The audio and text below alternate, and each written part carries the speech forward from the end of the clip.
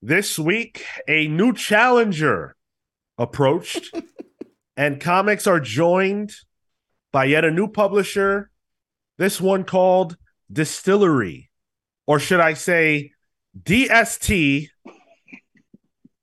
Wait, hold on. I got to pull it up. DSTLRY Yeah. is the name of the publishing company. Yeah. And they are shaking things up. It's a who's who of creators with big promises. But can they deliver? We have all the news about DSTLRY. We've got quotes, we've got interviews, we've got everything. We are going to be talking about that and diving into it very shortly. Now, if you are watching live, you may have noticed that the four are joined. Last week, we had Jeff Johns on the show. And there's only one way that we could have topped that. Whoa. That's by hitting up our boy. That's by bringing on the hardest working man in comics. None other than Victor Dandridge. Victor, how are you doing, my brother? Wow. I'm well, but wow, don't say that. Me and Jeff are guys. Like that's my man's. I can't. Don't say you're gonna get me in trouble with Jeff. No, big We're shout mutuals out now. Yeah. I was gonna say big shout out to Jeff Johns because he's probably one of the most down to earth creators that I've ever met. That doesn't have to be. You know what I'm saying? Like considering the things that he's done and his inroad into the game, like he should be somebody absolutely untouchable. And literally the first time I met him was at a Fan Expo Chicago last year, like officially met him. Like I'd seen him before and taken a picture with him. That doesn't count. But to like talk to him, I was like, hey, do you check out anybody's indie work? And he's like, absolutely. Here's my number. Text me. And I'm like, what? Wow. Okay. Yeah. Like that's who I want to be like when I get grown. That makes me feel less special that we have it now. No. Listen. Because I think one of the key things is if you have to first be willing to talk to him. You have to get over the idea that you can't talk to him, and then he will reward you with, some cool interaction, some contact stuff. So very awesome guy, though. Very awesome guy. Incredibly kind. So before we get into the DSTLRY talk, I want to talk to you all about Victor Dandridge, because Victor, of course, is a veteran of this podcast, veteran of a comic book writer, but also a comic book publisher. Mm-hmm. And I actually have, the timing is remarkable. I actually have, and you'll see in a moment, the product of a recent Kickstarter that Victor Dandridge did, which is the Wonder Care Presents Kinderguardians book from the Vantage in-house imprint, which is, of course, Victor's very own imprint. I can't wait to dig into this. This is perfect for kids. I'm going to make sure to get that in close on the screen there. This is perfect for kids. I think, does this workbook? I feel like you might have mentioned.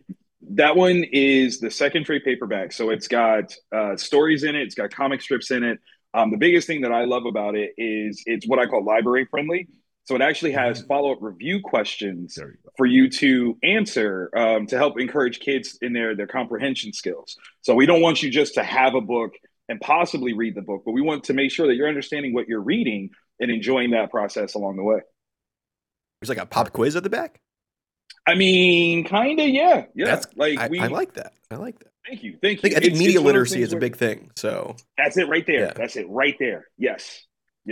And we're trying to play around with different things because in order to take the quiz, you use a QR code. So we're integrating technology into, physical print material because I think that's the wave of the future. Being able to marry those two things is how you're going to get readers of tomorrow.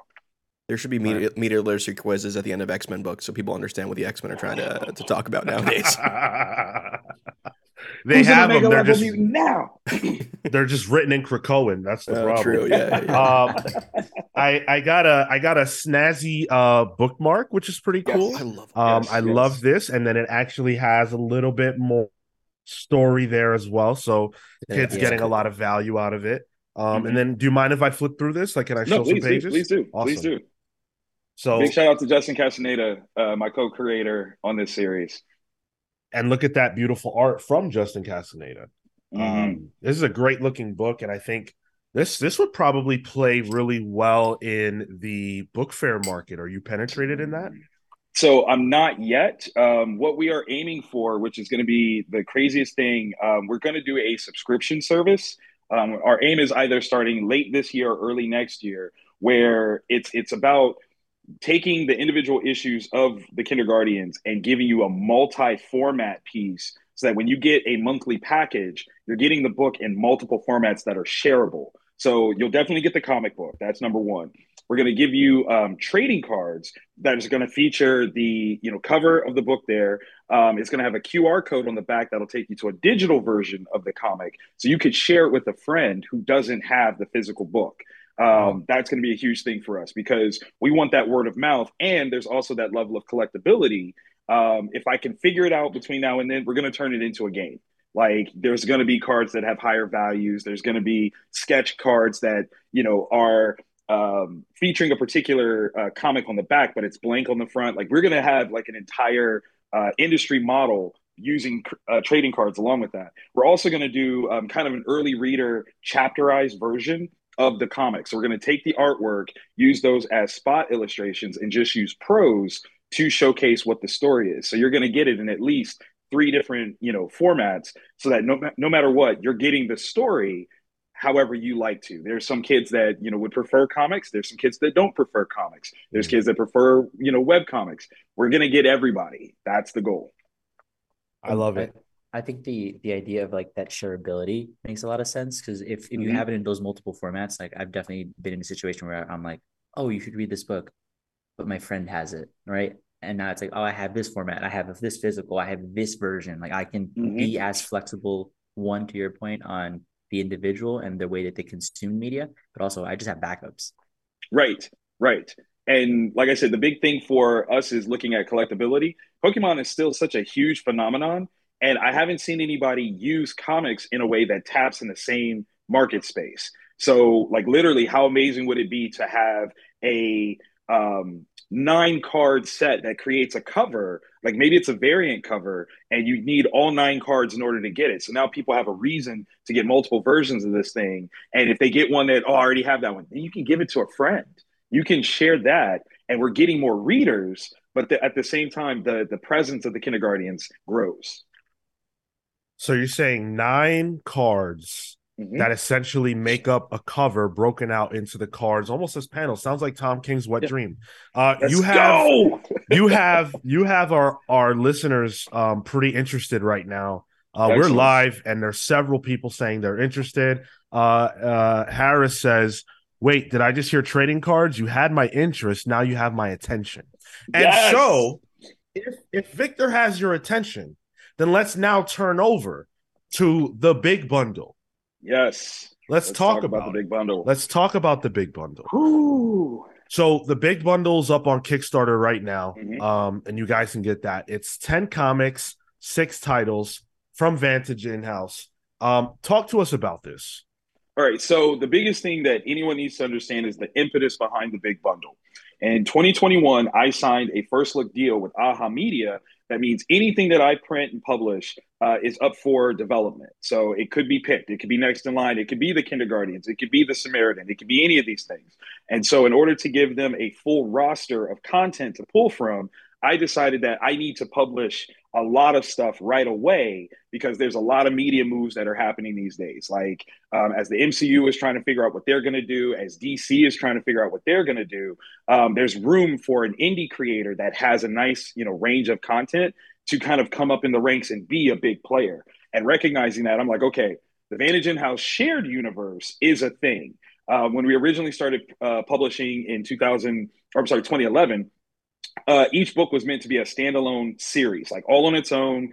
You can read it, love it, put it down, and you're done. But along the way, we started seeing that there were ties that we could connect different titles and then start to build this shared universe. And that now has become one of the biggest primary factors for IPs getting optioned is franchise opportunity. So we want to take full advantage of that. So with the last Kickstarter with the Kindergartens, that was the end of VIP phase 1.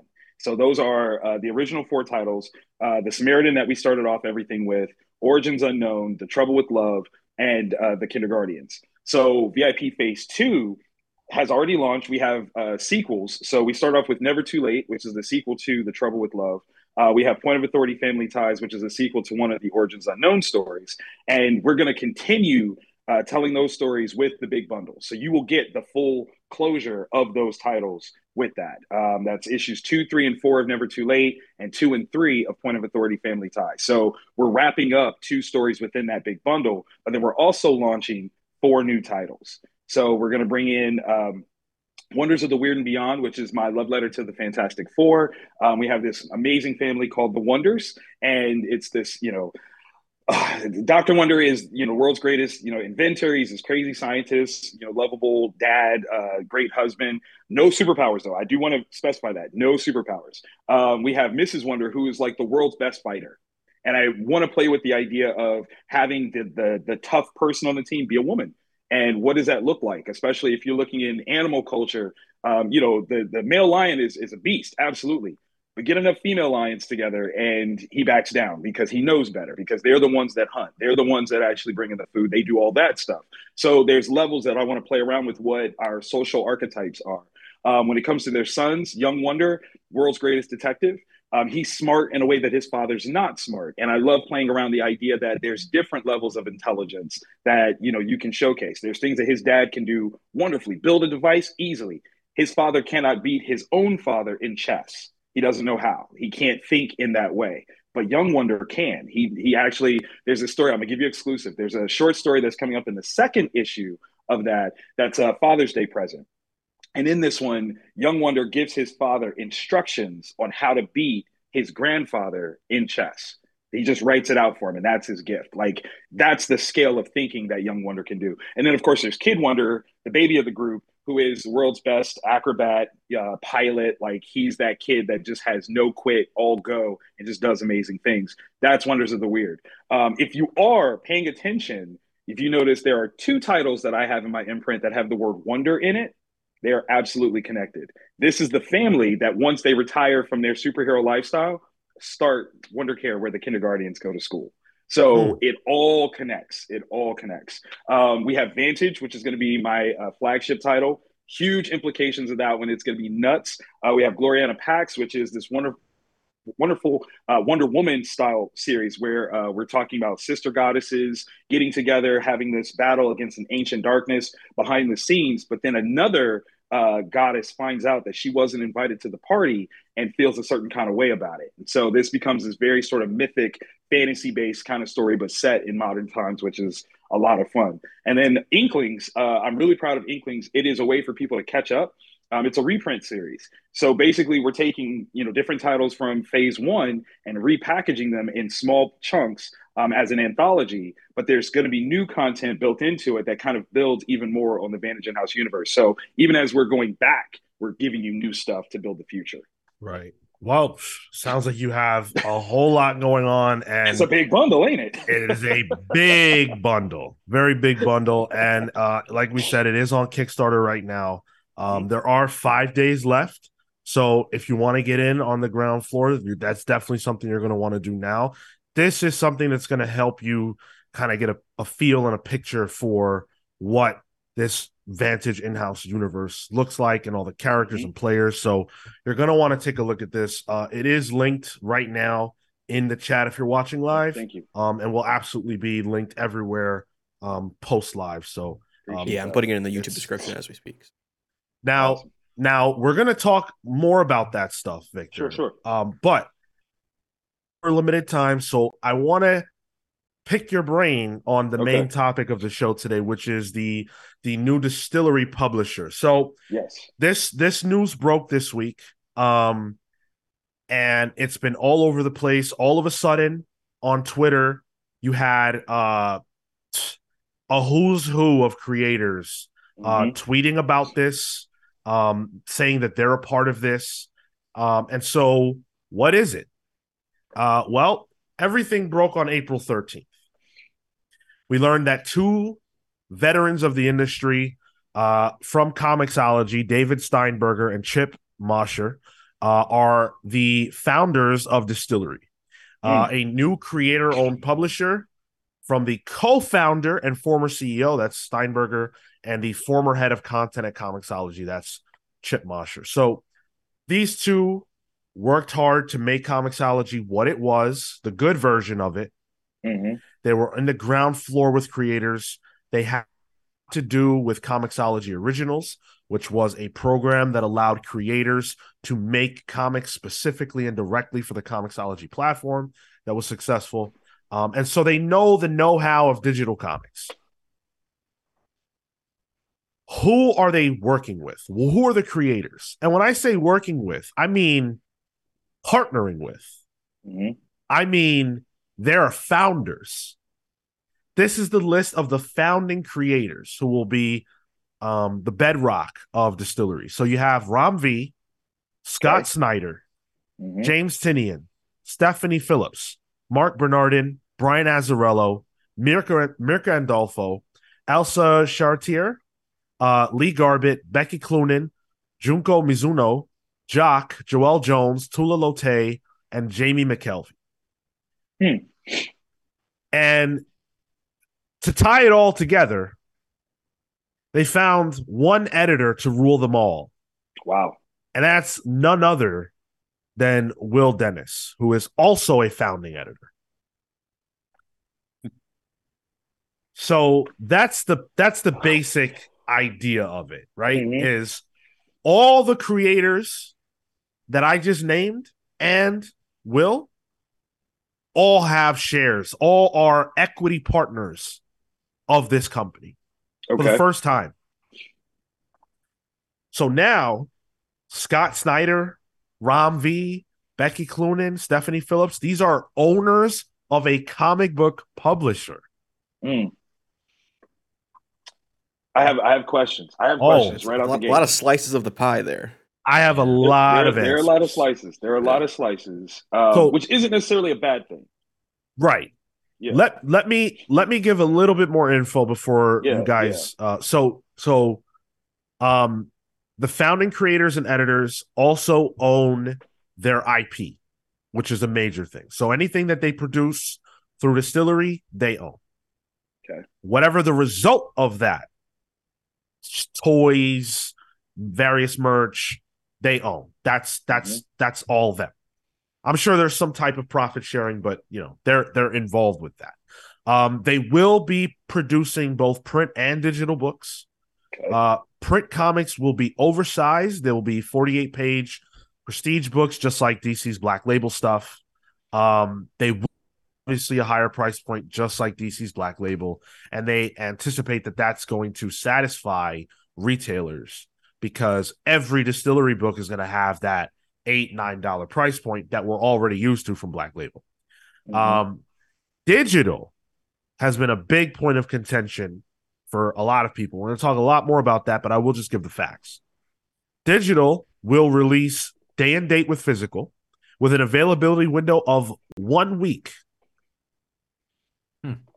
After that issue will no longer be available to purchase from Distillery. But their closed digital aftermarket place will serve as a place for people to buy and sell their copies, digital copies, with incentives baked in, such as in-person events, chats with creators, physical or digital variant covers of the book that they own, or future titles and things like that. There's a lot more information about that, but those are the general facts. The first release that we will see from them will be called The Devil's Cut, which is going to have self-contained stories from the founding creators. That's going to be available right around San Diego Comic-Con. So we're talking, July 20th through 23rd. It will be available in comic shops around that time. So that's all the front information that I think you guys need to talk about this. I have a whole interview that they did that I want to reference and a lot more information, but just early takes. What are you guys thinking about this? Victor, why don't you start? Well, okay. So obviously you're talking big name hitters, and the first question mark comes, is this Substack Junior? That's the first question at hand here, because Substack had huge investors, a lot of promise, and I don't know that it actually achieved anything of what they aim to do. However, hearing that, and I don't know if this is a continuing kind of concept, but this first bit being an anthology, that's what it sounds like, is giving me very strong Shonen Jump vibes, and I think that's something that is necessary to kind of capture the next market of readership, where you're giving people more content for their money, so that way they can start to decide where they want to go in support. Every manga that is huge right now kind of got their start in a Shonen Jump esque anthology style something in Japan, and once it was proven as viable over there, that's when we got it. So there is like a nice testing ground that is a part of that, and if something doesn't work, you ditch it, and sorry, but that's just not it. I don't know if that's something that's going to continue for them, or if that's just something that they are launching everything with. I would love if it was something that they were going to continue with. I think that would be a great thing. The one thing that I would want to hear that I haven't yet is that there's a built-in mentorship platform with this, that these guys are looking at who are the next up and comers and trying to work with them to put them on in a space like this. Because I think that's one of the things that the Image founders did well when they had their individual studios and they brought people up that are big names right after them, because they got put on, and that's the thing. You get that that's what the job is.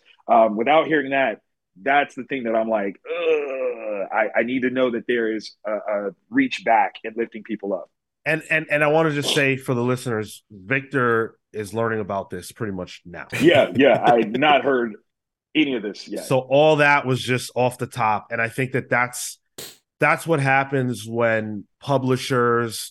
That's what happens when creators who are in the mud, who are in the grind, hear this and they start to ask these questions like, okay, well, that's cool for the founders, right? Like they're all going to make their bank. They're all going to profit. That's wonderful. What about everybody else? And that's something we're definitely going to talk about. The thing that jumped out to me, Sean, is the digital side of it. Digital trading smells a lot like Web3 NFT type stuff. Ooh.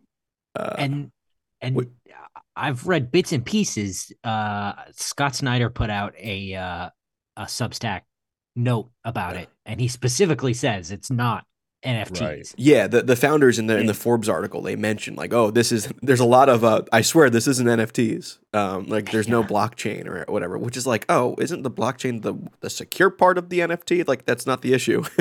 But yeah.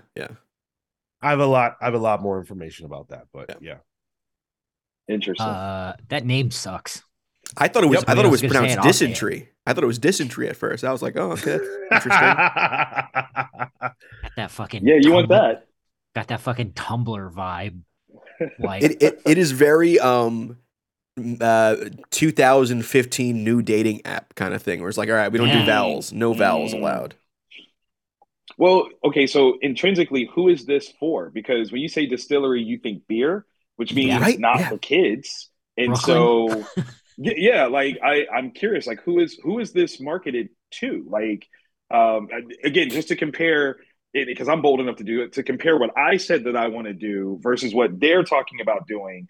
I can see some correlations of multiple formats, but we're specifically aiming to capture the next generation of readers and creators, because if we don't build that, it won't matter what you're building for the grown-ups, because it'll go away just that quickly. So what are they doing to capture the next market of comics? Like if you don't have that in your game plan, you're screwing up. And that's not just publishers. I'm shouting out to retailers as well. Like if you guys aren't thinking about that, you're death knelling us. This does very much feel a little short-sighted, in the sense that it smells like, all right, we're making higher price point books that are a little, a little beefier. But it smells like, all right, we're just trying to get that, that market of disposable income people. Where that's where the money is right now, Right. Also, like launching on like when right now, which is like we're constantly in the past couple months been on the precipice of another recession. So like, interesting. And Victor mentioned the first wave of the Substack stuff. This also, and maybe it's just because of his association to it, but this also smells to me like the Comixology Scott Snyder deals. Scottober. Scottober. Yeah. I mean, that was probably the proto version of this, really. Yeah. It stinks of it. And I just like I can't like get my head around like this is a gimmick. This is a gimmick that's using Scott Snyder as a face, and this is going to lead to nothing. And another thing that frustrates me about that is these two guys built Comixology from the ground up, right? Steinberger was there from the inception, but I think Mosher came on a little later on. Yeah. He was the originals guy. But like, we need another Comixology. Amazon took it and fucking broke it. We need infrastructure, not a new bullshit publisher. And everybody thought that Mosher and Steinberger were going to be working on that.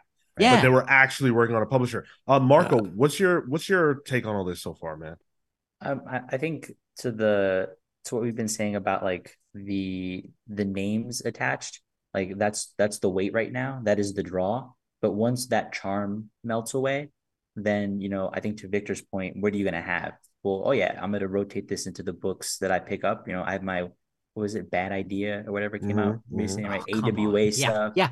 Like what is the value therein for me if I'm gonna check out a book or two? So I'm like, oh yeah, I'm interested to see what an independent person will do, or what a writer will do, or an artist will do in an independent space.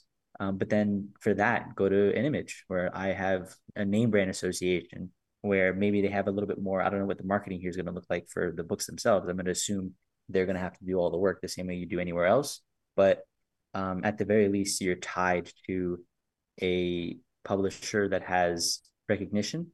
I think it's interesting that they have share and investments into this, because then they have that much more of an incentive to really put in and put out good content, and the list there is exceptional. So I have no doubt that the books are going to be good.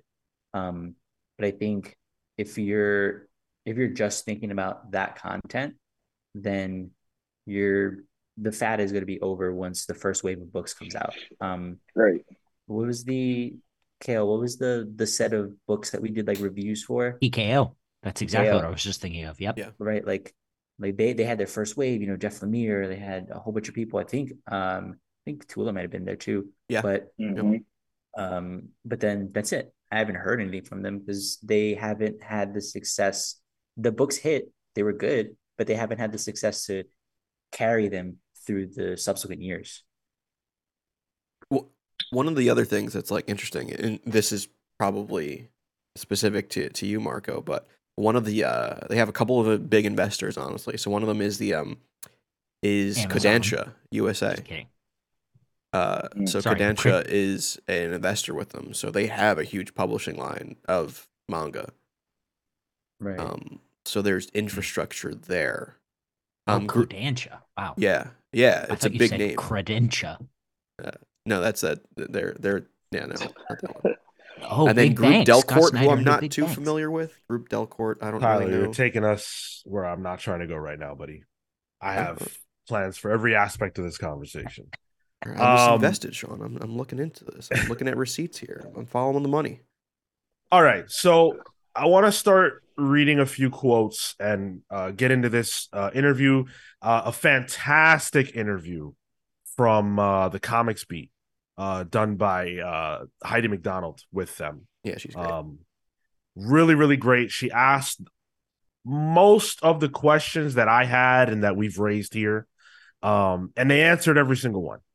And for what it's worth, I think that you'll find that regardless of anything else, these are two people who care about comics, and they care about the industry, and they care about the people who work in the industry, at least the creators. We'll see about how much they care about everybody else.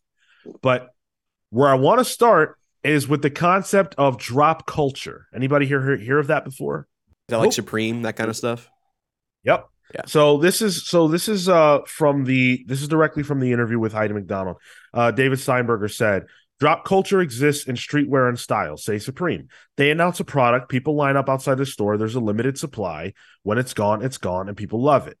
Comics have that built in, simply by being released on Wednesday. The retailers bought what they bought. You have a pull list, or you have to be there on Wednesday if you want to make sure you're getting that book, particularly a popular one. We didn't have control of price, of course, at our last job, referring to Comixology. But what we found is that the publishers are very resistant.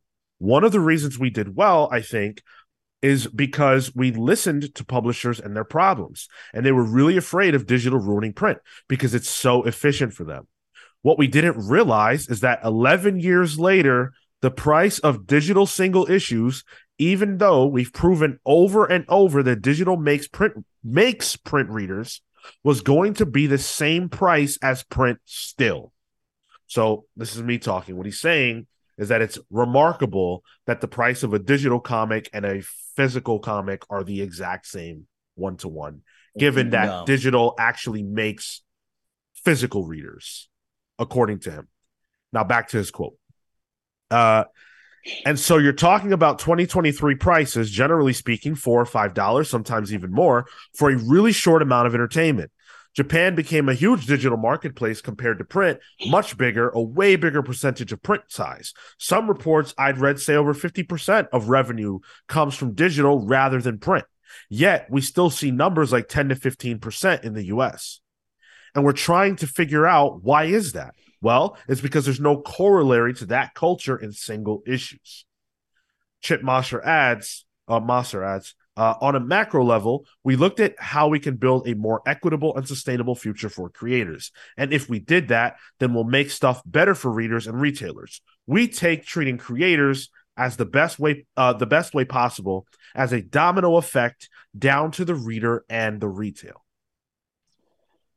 As a creator, that's not true. Like, I'm saying that as a creator, that is not true. Explain that.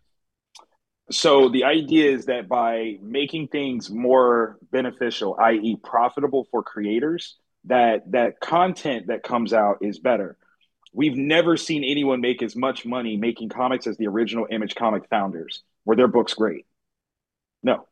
Like, everybody understands that. They were a tentpole of awesome, but do they hold up? Do you go back to read Wildcats #1? Do you go back to read Youngblood #1? Absolutely not. But that was the thing that the Image founders figured out and built, that they could do something that is so beneficial for themselves. Even pulling less numbers, they were making more money than they were working for any of the big two companies. Right. But it didn't necessarily mean that the quality of the work that they were putting out was actually better. It might have been better tools. It might have been, special paper, but it didn't actually mean that the content itself was better. So that's not really a truism, particularly because if you are a creator worth your salt and you're in this business not for the money, because any really good creator knows it's not about the money. You want to create something. You want to make something. The money has to be secondary. So if these guys off rip aren't already aiming to create their best work, trying to give them more money to create their best work doesn't necessarily do that.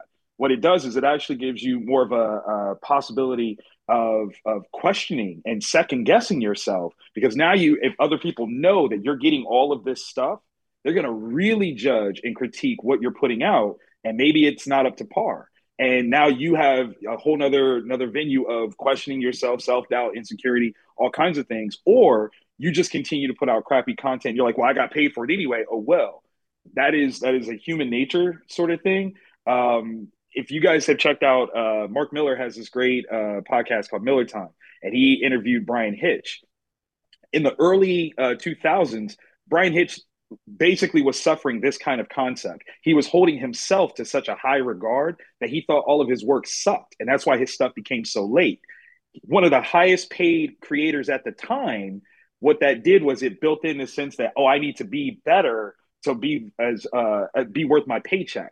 And he started questioning himself. Books came out late. Like, there's a lot of trickle down effects of trying to, put the creator first when they're not the end all be all of the success rate. You have to put the readers first, because if you put the creators first, you doesn't trickle down that way. It does not trickle down that way. That's a problem. That's a huge problem.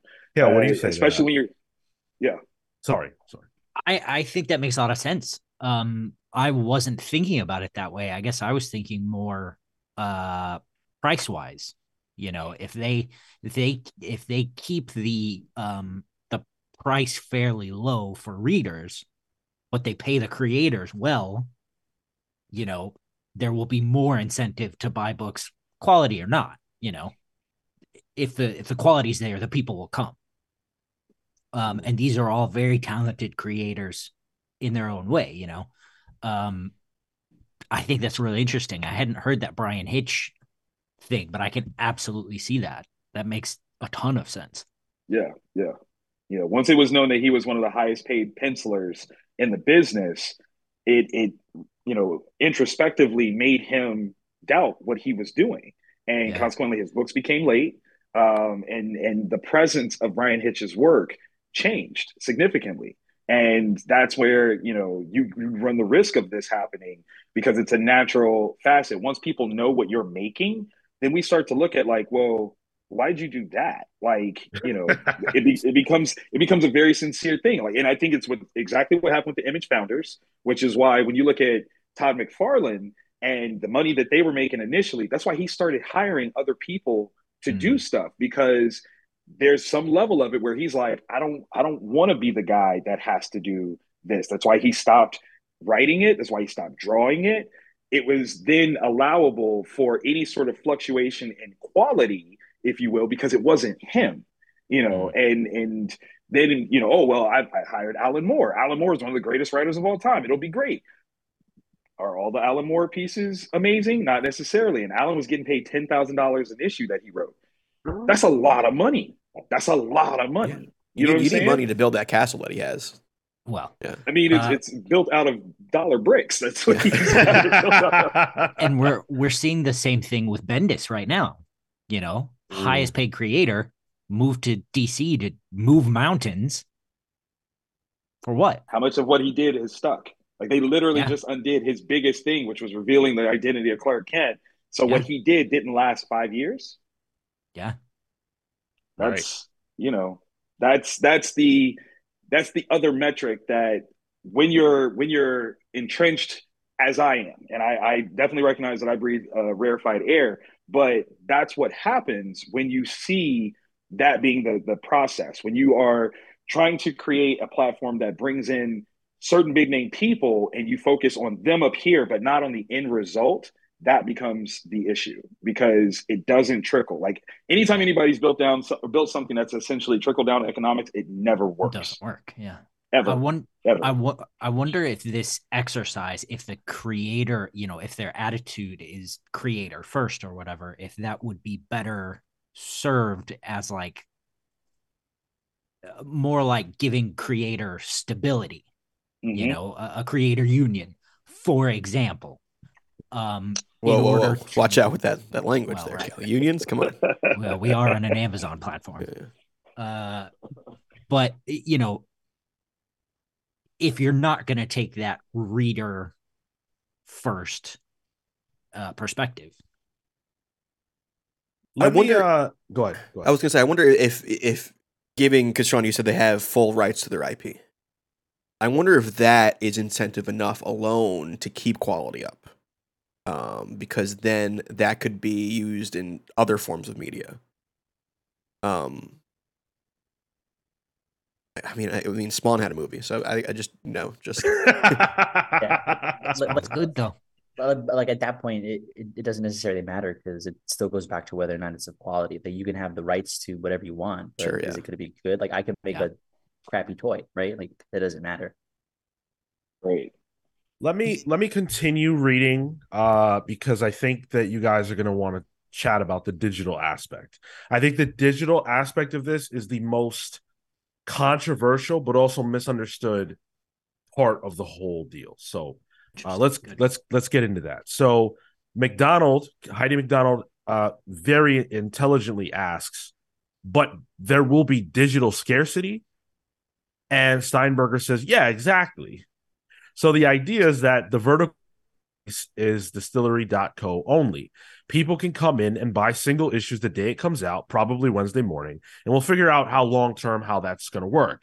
And then Mosher says, what we're trying to do with the digital is replicate the fun of collecting print single issues in the digital marketplace. Steinberger follows. Right now, we're planning on releasing Wednesday and turning off sales on Tuesday.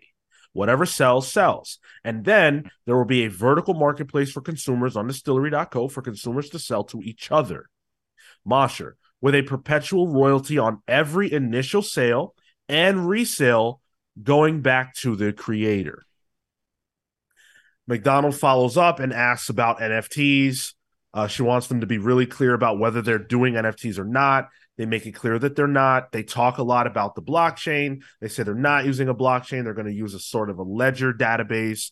That's what's going to keep accounting of who owned what and when and who it went to and things of that nature. I know Marco's laughing right now, and I don't know if you're laughing for the reason why I laughed, but I was like, wait, isn't that this? But the key difference is that they're not using the technology that leads to the problems that NFTs cause. And whether or not you personally have a problem with NFTs, this is a conversation about perception. If Distillery is really doing NFTs the way that everybody else does, the company will fail, right? Because nobody in comics, but people who want to make money in comics, want NFTs. So they can't do that, but they want the benefits that come with NFTs.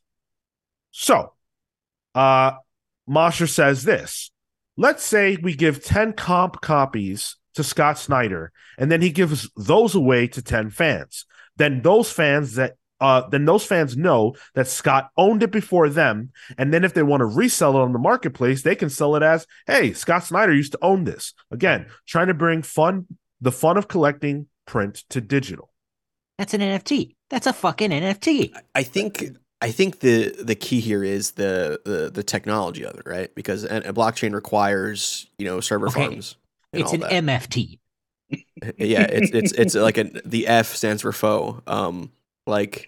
But then you're removing that level of security. Because you lose the security of the blockchain. But the real issue with NFTs is the global impact on it, and the fact that it has, it's a power consumption, and there's so it's like, all right, you want your cake and eating it too, sort of thing. These guys, these assholes are Brooklyn beer NFT bros that put together. That's it. I figured it out. That's why it's called Distillery. So, was that a quotable? Like, oh, Scott Snyder owned this? Is that a quotable? That's a direct quote. Yes. So here's why that's silly. And with all due respect to everybody, Scott's my guy. Like, I love Scott. Big shout out to him.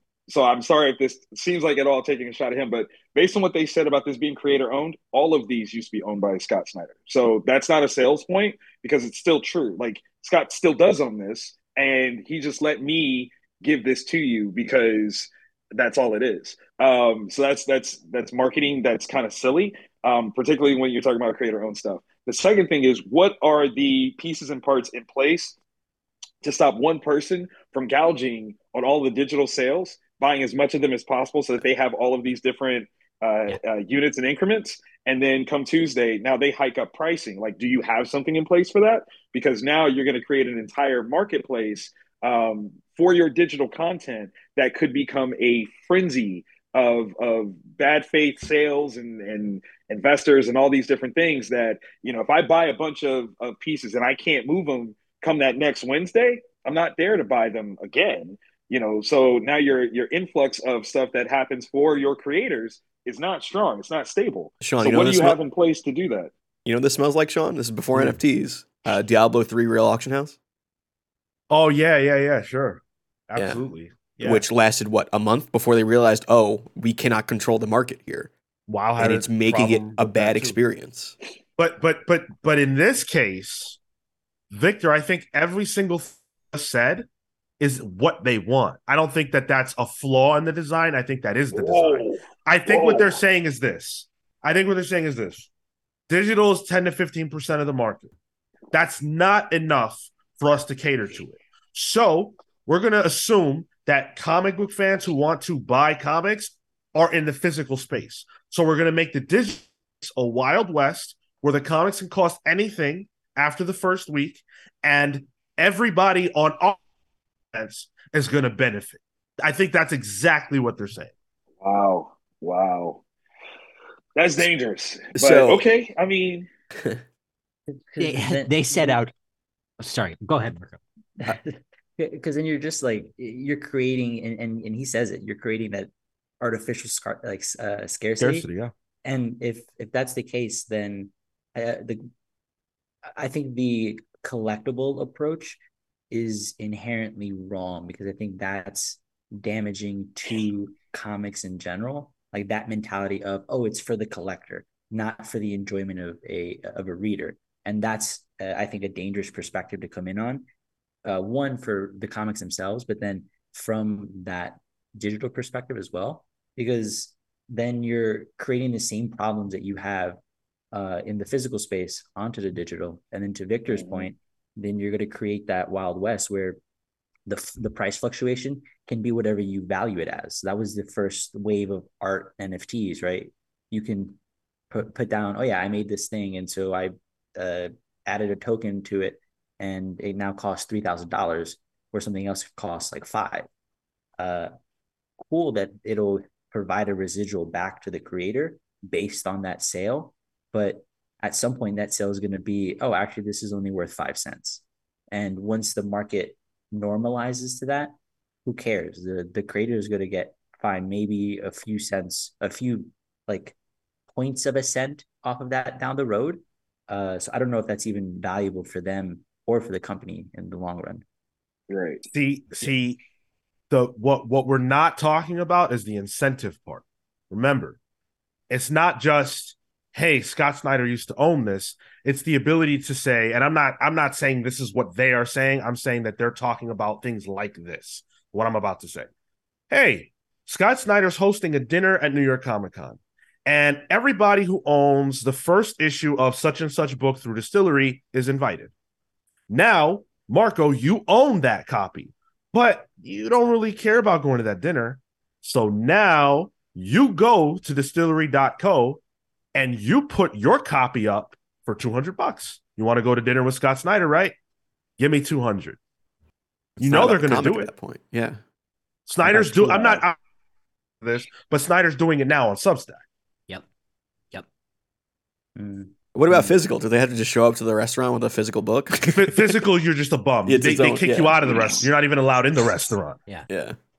You loser. I mean, that seems like this has always been an issue with like even NFTs as well. You know, like what is the incentive? And I know you mentioned they have events that are tied to these things.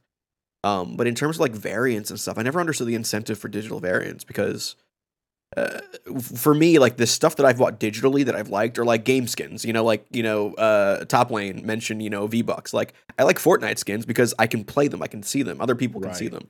How do you display variants in a way that is incentivized? Is there like I almost said metaverse actually. But is there like a metaverse where you can show your collection, Do they have like, can you go to like somebody's basement online and see all their variants, and that they bag and board digitally? Like, I don't understand it really. I guess the events make sense, but then it's just not about the comic book at that point. It's about none of a club. Is. Yeah, that's exactly what it's about. Gross. In the digital form, what is the quantitative cutoff? Like you've got a time-based cutoff. Okay, so from Wednesday to Tuesday, you can't buy anymore. But if you can't control how many people can buy that, then you're already destroying your incentive space, because if there are 10,000 of these things that are sold in that first 6-7 days, name me a space that's not already a convention center that you can host this dinner where everyone that has this thing can go. Like you are asking for trouble. Or to that, right?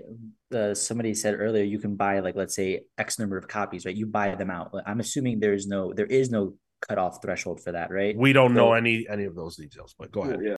Presumably, let's say they don't have a limit on it, right? There is no white paper to say I have only X number of available copies or whatever tokens associated.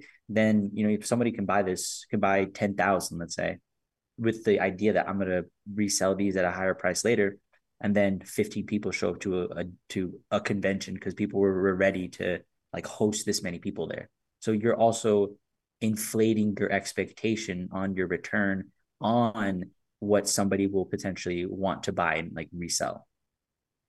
Yeah. I In the love all digital the space. I love all the points. I want to say that they're stressing this is more akin to StubHub than an NFT space. It remains Which, to be yeah. seen. I think it's NFTs without the forced destruction. Um, it really is going to come down to the granular decisions that they make about how many copies of a digital are available. What happens if one person buys them all these things that you guys have been saying. I think those are all questions that they're going to have to answer in order to really solidify what we're even looking at here. But let's move forward and talk about creators and creator benefits. So McDonald asks, they're like investors in the company, and Steinberger says they're investors in terms of their time and making a commitment to us, right? So all of our founders have multi-series deals. Since they're making commitments to us, we're making a commitment back to them right out of the gate. We also put aside 3% of the company in the first 3 years for anybody, not only founding creators, but anybody who creates a series with us. If you have had a gigantic hit of immense proportions for the company that includes merchandise and toys, any revenue from that series and anything to do with that series is your percentage. So if there's a third of DSTLRY's revenue comes from one series, they're going to get 1% of the company. Now, this is me. I want to clarify because that sounds a little wrong, right? The 3% is not what the founders are getting. The 3% is up for grabs for anybody at all that comes on board after the fact in the first 3 years and makes a hit. The founders can get that, but they already have their equity shares baked into their deals before any 3% conversation. So you're saying of that 3% that has been put aside, there is already a portion of that in, I guess, whatever contract that they'll have with the presumed person who will take on that share, there's some sort of revenue passback or rev passback through that. So like Scott Snyder already owns whatever percentage he owns of the company. We have no idea what those numbers are. I'm assuming it's not 3%. If Victor Dandridge then decides, you know what, I'm going to blow everybody's socks off and I'm going to bring my imprint over there, and it blows up, and there's a movie and there's a television show about Wonder Care and the kindergartens, right? And it does big numbers. Well, guess what? Victor Dandridge is going to claim a percentage of the company. That 3% that remains for those 3 years is for people like Victor to come in, do something hot, and then now become an owner. Okay. Is this sort of like the what I vaguely understand to be Kirkman's deal? Oh, you are so good. Yeah. That is exactly how I was going to explain it next. Yes. Okay. Yeah, Kirkman came on later when The Walking Dead smashed. Right. And became an owner and got a percentage of. Right. So I'm going to read a little bit more and then you guys chat. So Heidi said, content-wise, how do you set yourself apart? I mean, there's a lot of books out there, and obviously story is what is the most important. Steinberger said, one of the things we really believe in is that if you treat the creators well and they become owners in the company, as we've added founding creators over the last few months, you can see them starting to behave like owners. They started thinking about what kind of story is really going to play out there. The idea that they'll bring the most commercial, their best work to DSTLRY, because that's a place where they'll be rewarded for the long term. If they bring a hit, or if somebody else that they know is also a great creator brings the hit, they're all participating together. We're hoping that works, and it seems to be appealing to the creators. Masha adds, the other thing, having the creators package the book themselves, work with the editors that they like, the letters that they like, etc., we're able to spend more money on marketing and PR and get the word out. So we're looking forward to really promoting this. That is dangerously close to a pyramid scheme. I felt like you might say that. Yeah. If you join us and you do something great, then you get all this money. If you bring somebody else under you and they do something great, you also will get some of this money. because they've built up the company. And if they bring somebody under them and they do something great, then they will get, and then you will get, and then we will get. It's a dangerous move. I can't and wait again, for the. this is. I was going to say I can't wait for the Herbalife comic to come out. That'd be great. It's about holistics, okay? It's about holistics. Yeah, I think that aspect of it becomes questionable. You got these guys together and they want to create good work. That's amazing. When you start to separate the idea of commercial or great commercial work and best work, again, these guys, the idea as creatives, you're always trying to put out your best work. It should never be a financial incentive that says, now I'm going to do better work for you. That's terrible. We shouldn't even promote that as a creative culture, that you have to be paid more to do your best. This is your name, right? Like, that's your brand. That should constantly be the impetus for you putting your best foot forward, no matter what dollars you're getting back from this. Because truth be told, that money can come and go. Your name on this work will last forever. Like, that is immortality right there. And if you don't have that sensibility where your best effort can be bought, you're asking for fans not to respond to you because you're not always putting forth your best effort. And we know it. You're telling us you're not. And that's bad. It does feel like injecting typical startup tech culture into a creative field. Yeah. Distillery. But at the same time, it's just like, as a creative, sometimes money is not consistent. And when a deal comes up like this, like the Substack stuff, we talked about it when Substack was announced. Like, I saw some of those Substack deals and like, I don't blame you, you know? Yeah. Right. Yeah. I couldn't begrudge a single creator for taking it. It's the idea of what the minds behind it are trying to set up for the creators. And to an effect, they're taking advantage of that instability that being a creative has. And the truth is that in some cases and spaces, that instability is a necessity for you to create your best work. If you try to pad that too much, then you make it harder for someone to have that hunger, that grind to create their best work. That's difficult. You know, if you look at some of the span of, let's look at Frank Miller. The span that he was most impactful, honestly, was at like the beginnings of his career when he hadn't become Frank Miller fully yet. Like, that's when he was just like, I'm hitting out the park. Wow, wow, wow. And he's swinging for the fences, even doing things that conventional comics were like, no, don't do that. And he's like, no, I'm doing it anyway. That is when those seminal pieces happened. Once you try to incentivize financially this, when was the last time that we've seen something from Frank, who is a legend, a literal legend, that changed the game, like his early work when he was hungry? Yeah. We haven't. Like, we literally haven't. Like, Sin City, if you think about it as a quote unquote tail end of a certain era of Frank, that's a different time period. And then we didn't get another thing until 300, which was almost 10 years later. Yeah. Like, when, again, in figurative obscurity, he has fallen. When you have other works like Kingdom Come have come out and things like that, we're not talking about Frank like we used to. And then he does 300. You're like, oh, snap, he's back. But then you get Dark Knight Strikes Again, and people don't respond as well because these are like, you cannot financially incentivize someone's best when it comes to creative space. That should not be the impetus, because it's not going to come out that way. And especially, I'll make this point quickly, especially because your best is so subjective. Yes. You can only talk about your best through the audience's dollars. Like, you may not hit that for 30 years. Right. And this might be a little bit of a different example, but as you were speaking, I was reminded of Dan Didio. Dan Didio did an amazing interview that we constantly reference from the Comics Journal. And in it, he talks about the unbelievable success of Countdown, I believe. Or was it Countdown, right? I think it was Countdown, yeah. Okay. And how Countdown was a weekly series that had all these great creators as part of it and things like that. And it was so successful, right? And everybody did their best. And everyone loved it so much that the top end of who they're owned by The ownership of DC, Warner, said, yeah, that was cool. Do it again. Right. And then they said, okay.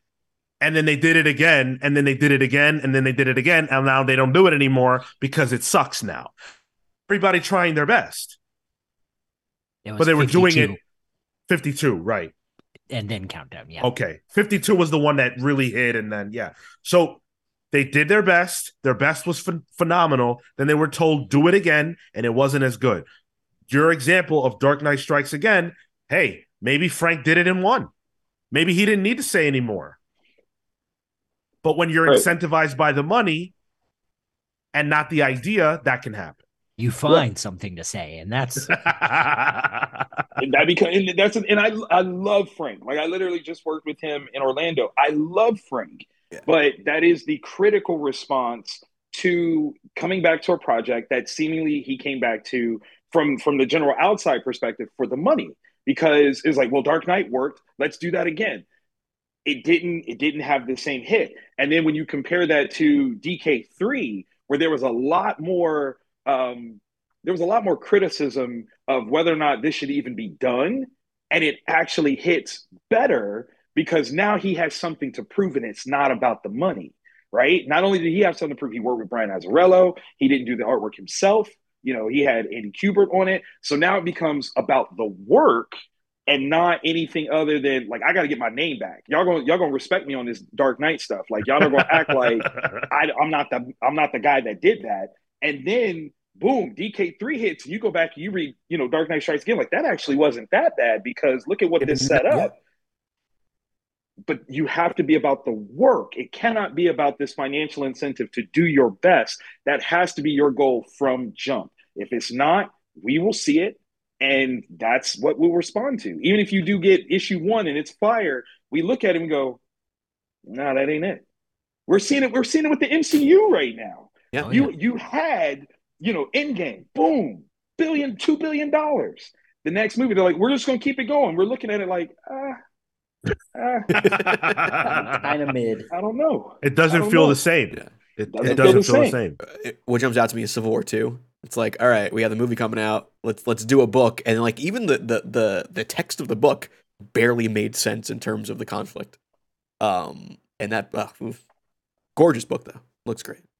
Yeah, I also want to say that we're talking about money right now that is going to, and Victor is saying, hey, financial incentives aren't good enough to make creators do their best work. Victor's not talking about the person who's just grinding, making it day by day to build a name up for themselves, that hungry creator who's, really getting it done. Scott Snyder he has a lot of money. He's done. Established. He's in. Right? He's established. He's a legend. He's done it. Ram V is on his way. All these people that we named up at the top don't have the same money problems that creators who are still in that grind have. Notice who wasn't chosen for Distillery. Anybody that you don't know. Yeah. Right. Who? Yeah. What was this? There was another thing, and that's literally my point right there. Yeah, you give somebody that doesn't have that opportunity, and go create your best stuff. Boom! Yeah. I'm blowing the doors off because the stuff that held me back can't hold me back right now. Yeah. But when you're talking about guys that have already done that, and you're like, okay, now do your best work. I've been doing that. That's why you're even talking to me. Like, what is that? That's crazy. Yeah. If this was, if there was like another list involved, like I understand needing to have Scott Snyder because that helps the article, it helps the announcement. But if it's like, oh, we also have these new upcoming creators, like that would sit better with me in the idea of this is this for creators. You know what I mean? It must have been Substack that we started talking about this. Like, they had all these great creators: Scott Snyder, James Tynion, Hickman, and they wanted it to be the next comic place, but nobody you didn't know was on there. Right, exactly, and so it means nothing for creators who actually could use the boost. Yeah. And I'm not looking at anybody's pockets. I'm not talking about none of that. Get every dollar and cent that you can. Yeah. But if we're talking about what inspires creators to do their best, it's not money. And if you're a creator, you know that. It's just how it is. Let's talk about the media part, because obviously nowadays when you talk about comics, you're talking about multimedia. That's just how it is. That's the world we live in. And so Heidi McDonald asks, is media development a part of your plan? Well, it's not the core driver. Great comics first. Our initial P&L, I don't know what that term means. Marco, do you know what that means? Profit and loss. Thank you. Is all based on revenue from print, publishing, and digital. That's it. And I don't even think we have any Hollywood money in the profit and loss currently. Steinberger said, we really needed and wanted to be profitable on the comics. Now, we know that they have investors. Yeah. They have a few investors that are involved with this. I'm going to tell you who they are in a moment. When they were asked about the investors, Steinberger said, their relationship is that they're excited. The investment came with no contractual relationship aside from one we're not talking about yet. Mosher said, one of the great things about being at Comixology is all the international exposure that we got to the whole world of comics. And so it's really important to have an international scope and a viewpoint to the company from day one. And so having both Kodansha USA and Group Delcourt be investors is not only flattering, but it's just kind of a dream come true. And so those two groups are involved, which is, huge for this company. But they also have Lorenzo de Bonaventura, who most people probably have heard that name by now. Yeah. Huge movie producer, Transformers, so many different properties and projects. He is a major name in that space. Yeah. And so he's behind it. He actually spoke about it. I don't have his direct quotes, but he talked about the importance of backing this as a sort of future proofing for ideas that can come to the big screen at some point and things like that. So he was very excited as well. The interesting thing with him too is that a lot of his stuff is Hasbro credits. So there's a toy, That's a great point. Kind of. Is he this mystery investor? What do you mean by mystery investor? Well, you said earlier from the quote that there was Kodansha and Delcourt. Yeah, so we have Delcourt, we have Kodansha USA, we have also on the advisory board of Distillery, we have John Schnappert, who is a video game industry person. We have tech strategist Mike Vorhaus, and as I mentioned, Lorenzo de Bonaventura. So those are the people who are sort of backing this from a financial standpoint. They're checking off all of the media. You got games, you got movie, TV and film, tech, and I guess toys in a bit too there too. So strategic part, the contract part that they're not talking about, I assume is how all these people will benefit once the multimedia starts. That's my assumption. Yeah, because especially if these brand deals occur, and yes, the creators own something, but that doesn't mean that there's not a portion that gets paid out to Distillery for doing it. Essentially, you're putting all into the pot. So the more of these type of deals that exist, the more the pot grows, and the more everybody technically has in terms of value. This sounds like less of a publishing, a comic publishing imprint as opposed to a development imprint. And again, if that's what you are, say that. Because then it makes more sense to all the people that you went to, because what you're going for is clout that will bring you those ancillary, project dollars. And you're not promoting it as this comic book thing because it's not a comic book thing. That's just one of the vehicles that you're using to get into these other places, which, goes into some conversations negatively that people say that they don't like when creators are using comics to field movie pitches. That's essentially what you're doing if that's the way this is designed. But just say so. It smells like an IP farm. Yeah, it's an IP farm. Right. Yeah, it's an IP farm. Yeah. But I think to your earlier example, Victor, of like it being a shonen jump sort of initial book and series, right? That pipeline from manga to anime is so seamless, but only once a book hits, right? So I think they're hedging bets on these top tier talent. One of these has to makes like do something that will light the world on fire. And then from there, we have the vehicles in place to now produce this beyond the book. And I think to your point, you need to tell people that, because if it's just for comics, then I think you've also kind of closed your space, your circle of reach there, where it's okay, cool, it's for comics people. Like, we're gonna have our opinions, we're gonna come in and think about this in a certain way, versus, well, actually, if long term, we want to be able to build a TV show out of this or an animation. Right. I'm like, oh, I'm interested in that because I'm familiar with that sort of format, with that sort of market. And I'd be, not that I'm not open to this necessarily, but I'd be also open to that. And I think you'd get a larger swath of people potentially wanting to back the book. Yeah. Yeah. I can definitely see that.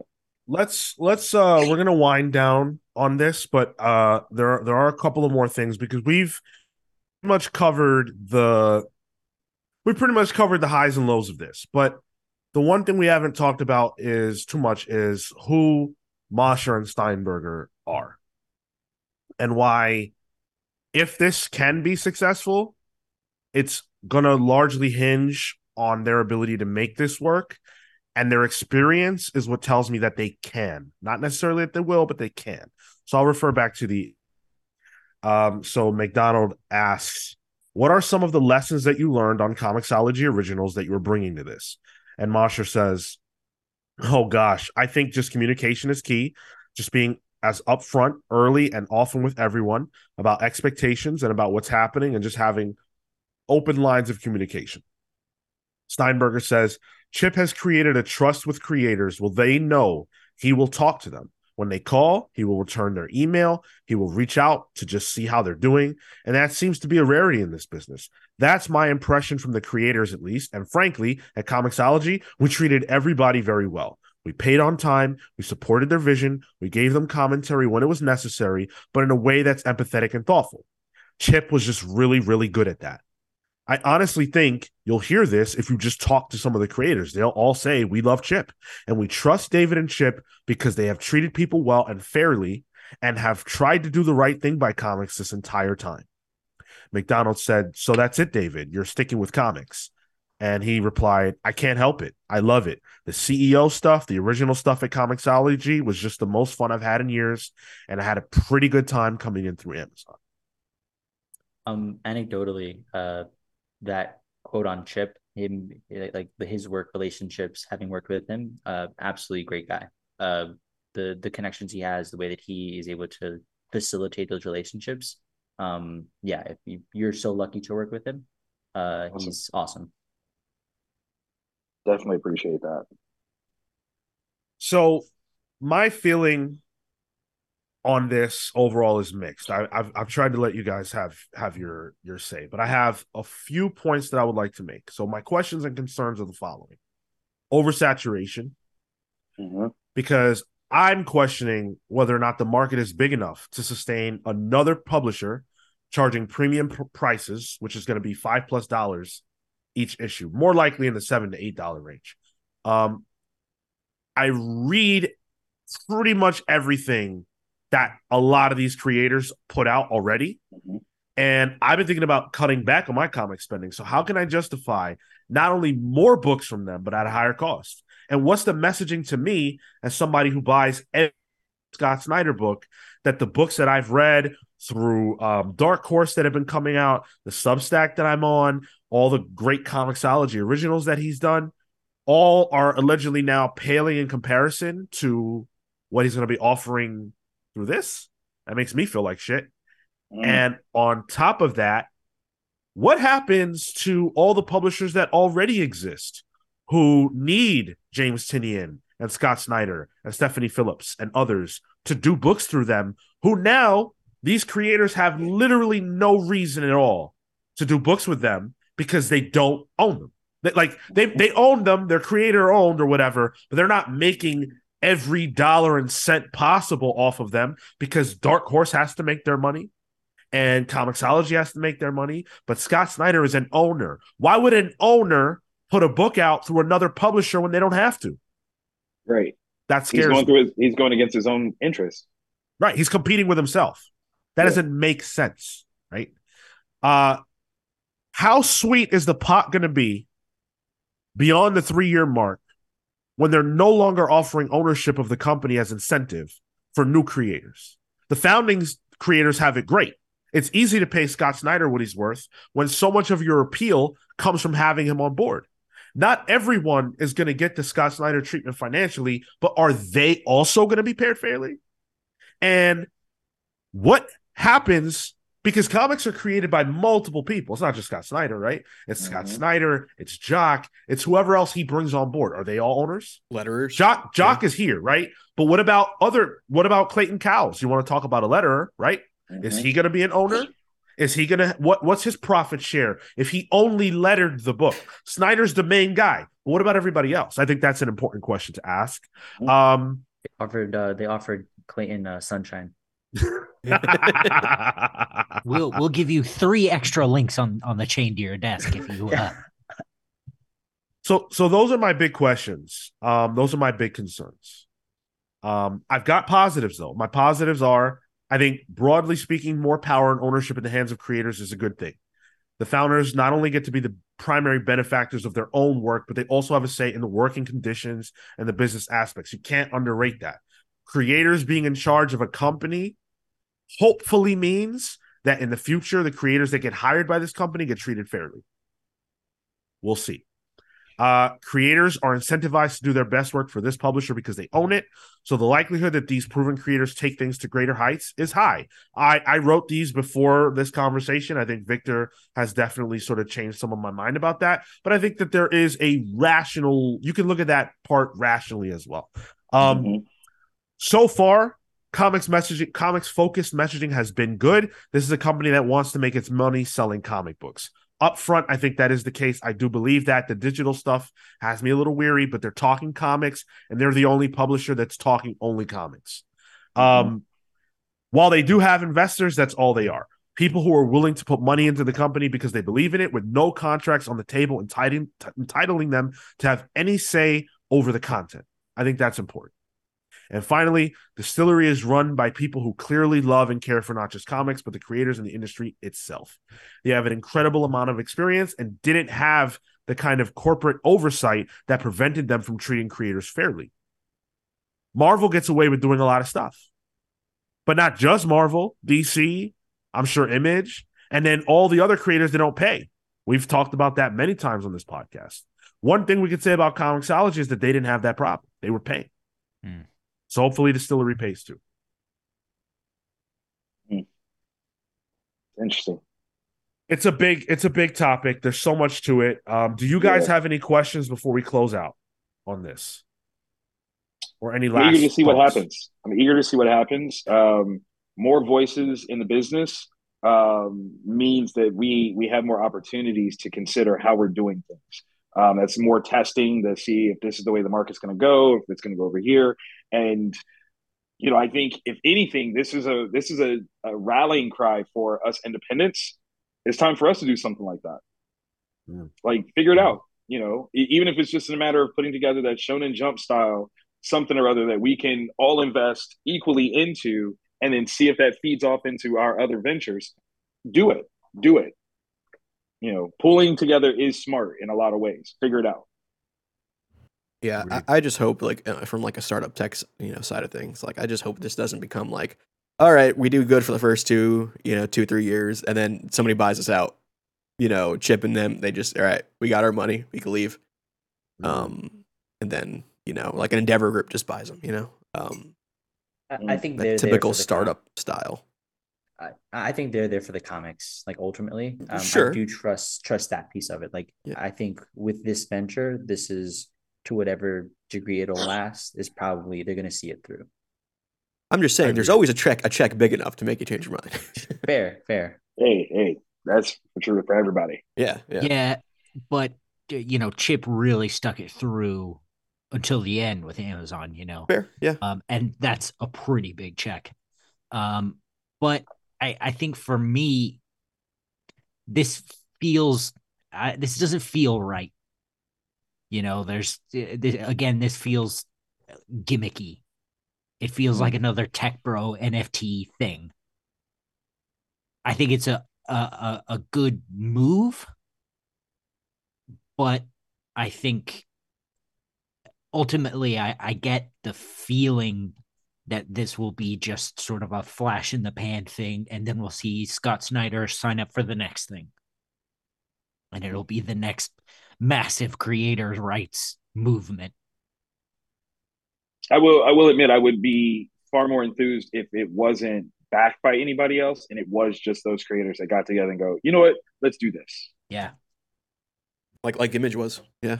Yeah, exactly.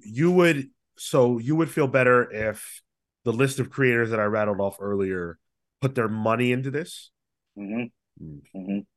Because again, when it comes to it's unfair to people that don't understand this, but as a self-publisher, I've been full-time self-publishing for 13 years. I've never worked for Marvel, Image, DC, Dark Horse, anybody. So the idea that I could do this and sustain it for 13 years by myself should tell you how actually easy it is to self-publish. So when these guys already have that audience, the idea that they're not doing that and consequently putting themselves in a position where everything is creator owned, they get everything back, they put it in, that becomes a questionable thing to me, because I'm like, well, if I could do it, I know you could do it. Like, you should be able to do it way better than I do. Why are you still partnering in this way if you don't have to? What is it that you're afraid of? What is it that you don't know that you can do that for whatever reason I know I can? Like, that's just silly. But that there's something to that when I still give that huge level of respect to the Image founders when they go, we'll figure it out. We'll figure it out. We didn't sell 1 million copies. We only sold, a couple 100,000, but we still made way more money per issue because it was us, because we put the money in. Oh, well, that works out. Like, those are the things, especially as we're seeing diminished numbers in comics. I'd like to see more creators invest in themselves rather than use publisher backings and then complain about what rights they have or don't have when you very well could do this on your own. I think that's fair, and I think we'll leave it there. This is a story that will play out long tail, and I think the next 6 months are going to be really important to learn what's going on. But more than that, I'm interested in 3 years from now, to be honest. I approach hopeful, I approach positive to anything that could work out for creators, that could work out for retailers and fans, because we need good in the industry right now, and I'm hoping that this can be that good. So that's where we'll leave it. Let's speak once again to our man, the man of the hour, Victor Dandridge. Listen, you did such a fantastic job speaking with us about the distillery thing. Thank you. It's worth pointing out, you're not new to podcasting.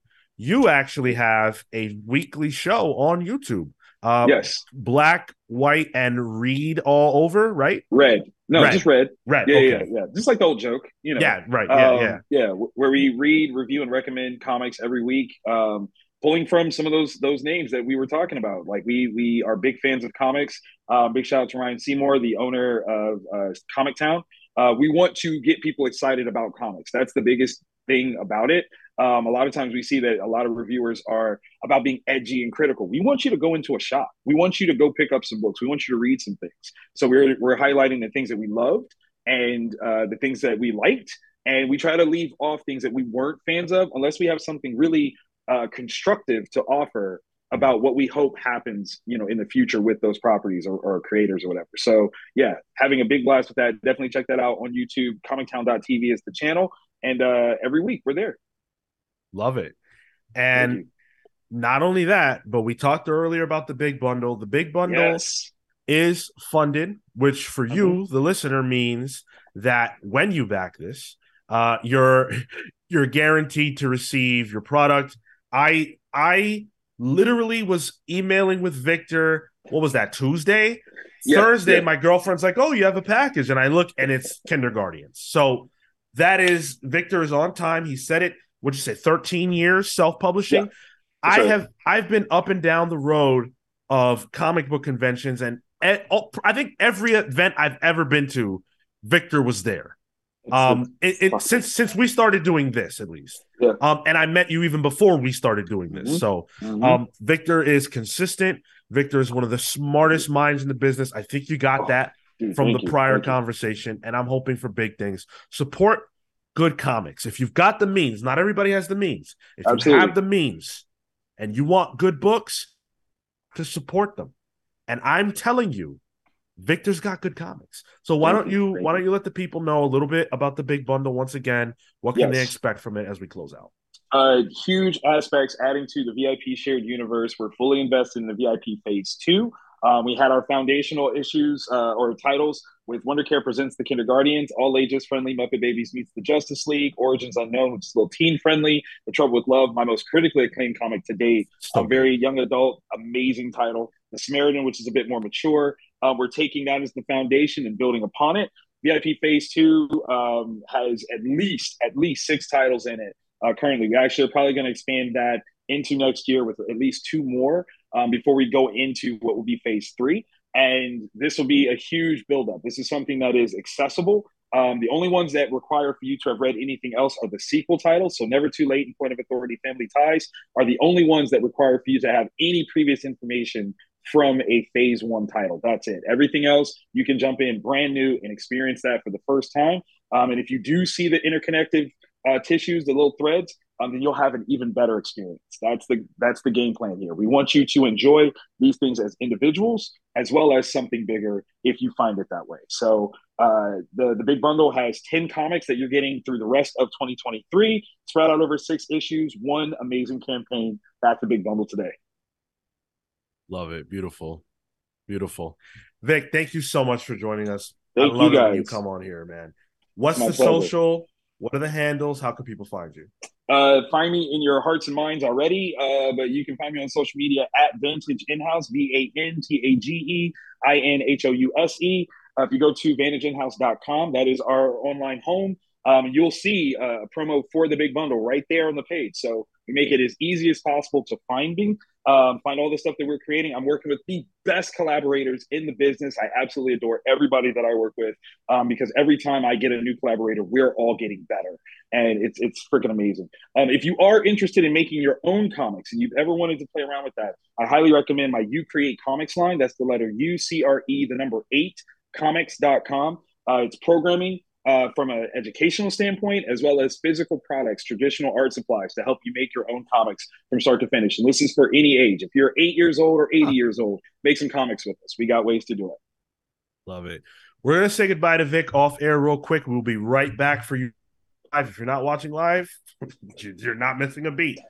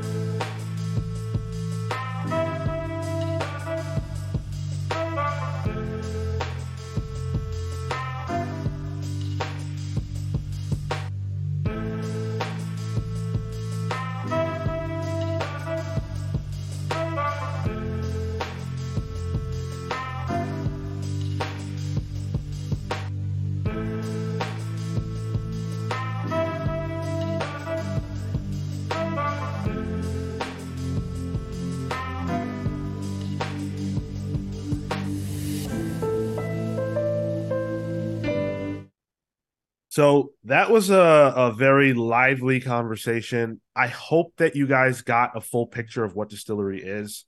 We tried to be thorough. I think we've really touched on pretty much everything. If you have questions, write in. If you're watching live and you have questions, maybe we can answer them as we're getting to other things. We spent a long time on that, so we're going to have to, barrel through this the rest of the show. We've got a lot more show to do. The return of Twilight of the Superheroes is going to be happening today. We're also going to be talking about a bunch of announcements. DC announced Night Terrors and really blew the door off of that. We've got some new Mark Waid books, and Marvel, not to be outdone, announced every single X-Men book character, even non-X-Men are involved with Fall of the Mutants. So I think there were about 27,000 titles. So we'll have to talk about every single one of those, which is fun. Sorry, whoops, I got that one wrong. But you know what I never get wrong? Showing love to the patrons. Patreon.com/thecomicspals is the best way to support us over here on the Comics Pals. And we love to show love to those who show us love, don't we? We're going to show love right now, in fact, to our biggest supporters over there. So we're going to say thank you to Becca Alejandro, the Night Stalker, Harris Nijinsky, Brian Demolisher Del Pozo, Random Rocio, Kefis the Incorruptible, The Great Destroyer, Hyper Viper 89, Momentum Mike Elliott, Starcross Catherine Stars, The Hound of Justice, Atomic Hound, Dan the Truth Trudeau, and Joel Justice. Thank you all so much. We appreciate you. If you want to support us on patreon.com/thecomicspals, you can do that for as little as $3 a month. You get access to all of our exclusive content over there, including a newsletter, including a special show called Palling Around, which drops once a month, which sees us just talking about whatever the heck we feel like talking about. In fact, we got to do one of those, boys. You get to vote in our book clubs, and you get early peeks at some of the upcoming stuff. Tyler actually teased one of those in his most recent newsletter. I also lit stuff on fire. You did. Yeah. You did. And your moo-moo. I need a good kitchen apron, I gotta say. Yeah. What's wrong with that moo-moo? It was not flattering to my form. Let's just say that. Well, I think it looks great. All right. Well, all right. I'll talk to you after the show then, Kel. All right. Let me know your supplier. If you want to be supplied with more Comics Pals, you can watch this live at 10:15 a.m. every single Saturday. That's 10:15 a.m. Eastern. Thursdays at 6 p.m. Eastern for Pals Polls. That's where we review comics. If you want to vote in the listener poll, that poll is up right now on Twitter. So you can go over there and vote for the book that you think we should be reviewing on Pals Polls. One book will make it out. And normally it's the best book of the week. So keep it up, guys. Or a Superman book. One of the two. Well, I mean, but there's been correlation there almost every week. So. Overlapped a lot. Yeah. Far Sector Book Club is out now. If you guys want to check that out, I think we had a great conversation there. So go listen to that if you haven't had the opportunity. And for everything else at the Comics Pals, you guys know the routine by now. Thank you so much for still being with us. If you are enjoying, make sure you hit the like button.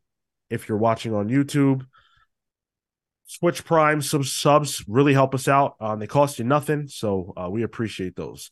Tyler, why don't you hit us with that listener comment? Yeah, so Jean Grey. Wait, is that how it's pronounced? Okay. I hope so. Jean Grey. Jean Grey. Jean said, "It's a comfort to hear how much Jeff values hope and optimism, both in literature and in life. These are the attributes, in addition to the incidental groundbreaking diversity, that are at the heart of Legion fandom and the Legion mythos. And their absence characterized the failures of the various edgy legions and Bendis gratuitous inclusivity. If the Legion is too much for Jeff to take on alone, I hope he might lean on Mark Waid and Paul Levitz." So I wanted to highlight this comment literally strictly for the name. I didn't know it until I said it out loud. Dude, yeah. I love it so much. That's gonna be my pseudonym. I'm gonna go by that. Yeah. Yes. Jean Grey. GENEGREIGH. I love it. You ever listen to Jean Grey? She's like a hip hop artist. Yeah. Yeah. Again, because of the name. Yes. Well, she's good too. Absolutely. Yes. You guys know there's I think they're metal. Gwen Stacy. That's a good metal band name. I haven't heard that. That's all. That's an awesome name. All right. I think you might like them. Yeah, I think you might like them. Gwen Stacy. I'm gonna have to look that up. I wanted to also highlight this because we did interview Jeff last week and it was awesome. And I think that what came through for me is that hope and optimism that Gene is talking about. So yeah, and so many great comments. Thank you for everybody who reached out with kind words about our Jeff Johns interview. I responded to literally every single one on YouTube. But generally speaking, thank you so much. Bro, you respond quick to those things too. If I can, yeah. Sometimes I'm just on it. You're just like in seconds. I'm like, oh shit, someone responded already. Okay. It depends on how toxic they are. If they're toxic, then I get to it faster. Did you bring up the gratuitous inclusivity comment part here? No, because I only cared about the name. Got it. Okay. Yeah. All right. You guys want to do a little news? Yeah, a little bit. Little tiny bit. We're not actually going to get to do a little tiny bit because DC is talking Night Terrors this week. Oh, no, in fact, them too? Yeah, they chose the same day. Well, they probably didn't know about it, but the same day that the Night Terrors news dropped was the same day that the DSTLRY stuff dropped. And so DC announced 23 books. 23, and I don't even believe this represents the totality of their July solicits. Damn. It can't. Yeah. On like Night Terror name alone? Night Terror, and then I think the only other non-Night Terror they announced was the Superman Last Days of Lex and another book. But we'll talk those about are Black Label. Yeah, the Black Label stuff. Okay, yeah. So it's a laundry list. There's a checklist here, and it is mega long. We're not going to be able to spend like a great amount of time talking about all this stuff, but we will hit on the major points. So Night Terrors is the next major DC event. It is going to take over the line in July and August, not dissimilar from like Convergence or any of those. Are they moving offices again? I'm not all the way sure why DC does this, but I'm assuming it's for the same reason that Marvel does it with the X line. Push something back so that they have a room for something else. Yeah. Right. Like get their ducks in a row. Yeah. With this over here, and then have this event catch thing up on deadline stuff. Yeah. Right. Essentially. And so Joshua Williamson is going to be spearheading this. Howard Porter is involved as well. And this event is going to span an incredible amount of comics. We're going to see not only the 4-issue Night Terrors event itself, a ton of issues announced. I'm going to run through a few of these, and if I say anything that sounds interesting, I guess just stop me. Night Terrors First Blood, #1, Joshua Williamson and Howard Porter. They're going to be the ones that are kicking us off with that. The Night Terrors team proper is Joshua Williamson, Giuseppe Camuncoli, Stefano Nessi, and Casper Wingard. So that's a pretty solid creative team. What is Night Terrors about? Night Terrors is a book where essentially the DC universe is going to be overrun by their nightmares. And their greatest fears are going to come to life and all that kind of jazz. Like you can kind of sort of think about fear itself. That's where my mind went as I was reading some of this. But yeah, it's going to be a lot of that. The covers really give a lot away in terms of, at least in what we can expect. This is very much a DC horror event. We knew it was coming because of 5G and the 5G files that there would eventually be a horror event. We're getting that now. And so that's really the long and short of it as far as what this event actually is. There's going to be a Zatanna book by Dennis Culver and David Baldeon. That's kind of cool. Not bad about that. Yeah. Always love Zatanna. Dennis Culver too, from Doom Patrol. Yep. Right. DP. Yep. Oh yeah. All right. I love DP. Wow. Whoa. Hey. Joker, #1 by Matthew Rosenberg and Stefano Raffaelli or Raphael. No thanks. Yeah, right. Hey, what's Joker's biggest fear? Who cares? Oh, I saw the cover for this one. Yeah. It's a desk job. I actually like Kale's answer more. What? Who cares? Yeah. I saw, yeah, Tyler on Twitter said that this is fucking brilliant. And I went, is it? You question my taste? I am now. Oh man. So I'm sorry if I'm messing you up, by the way. I'm just trying to go where I feel it's interesting. No, it's fine. It's fine. There's a Teen Titans Night Terrors by Andrew Constant and Scott Godlewski. Godlewski, yeah. I don't have all the covers, Sean, so you can just go wherever. Okay.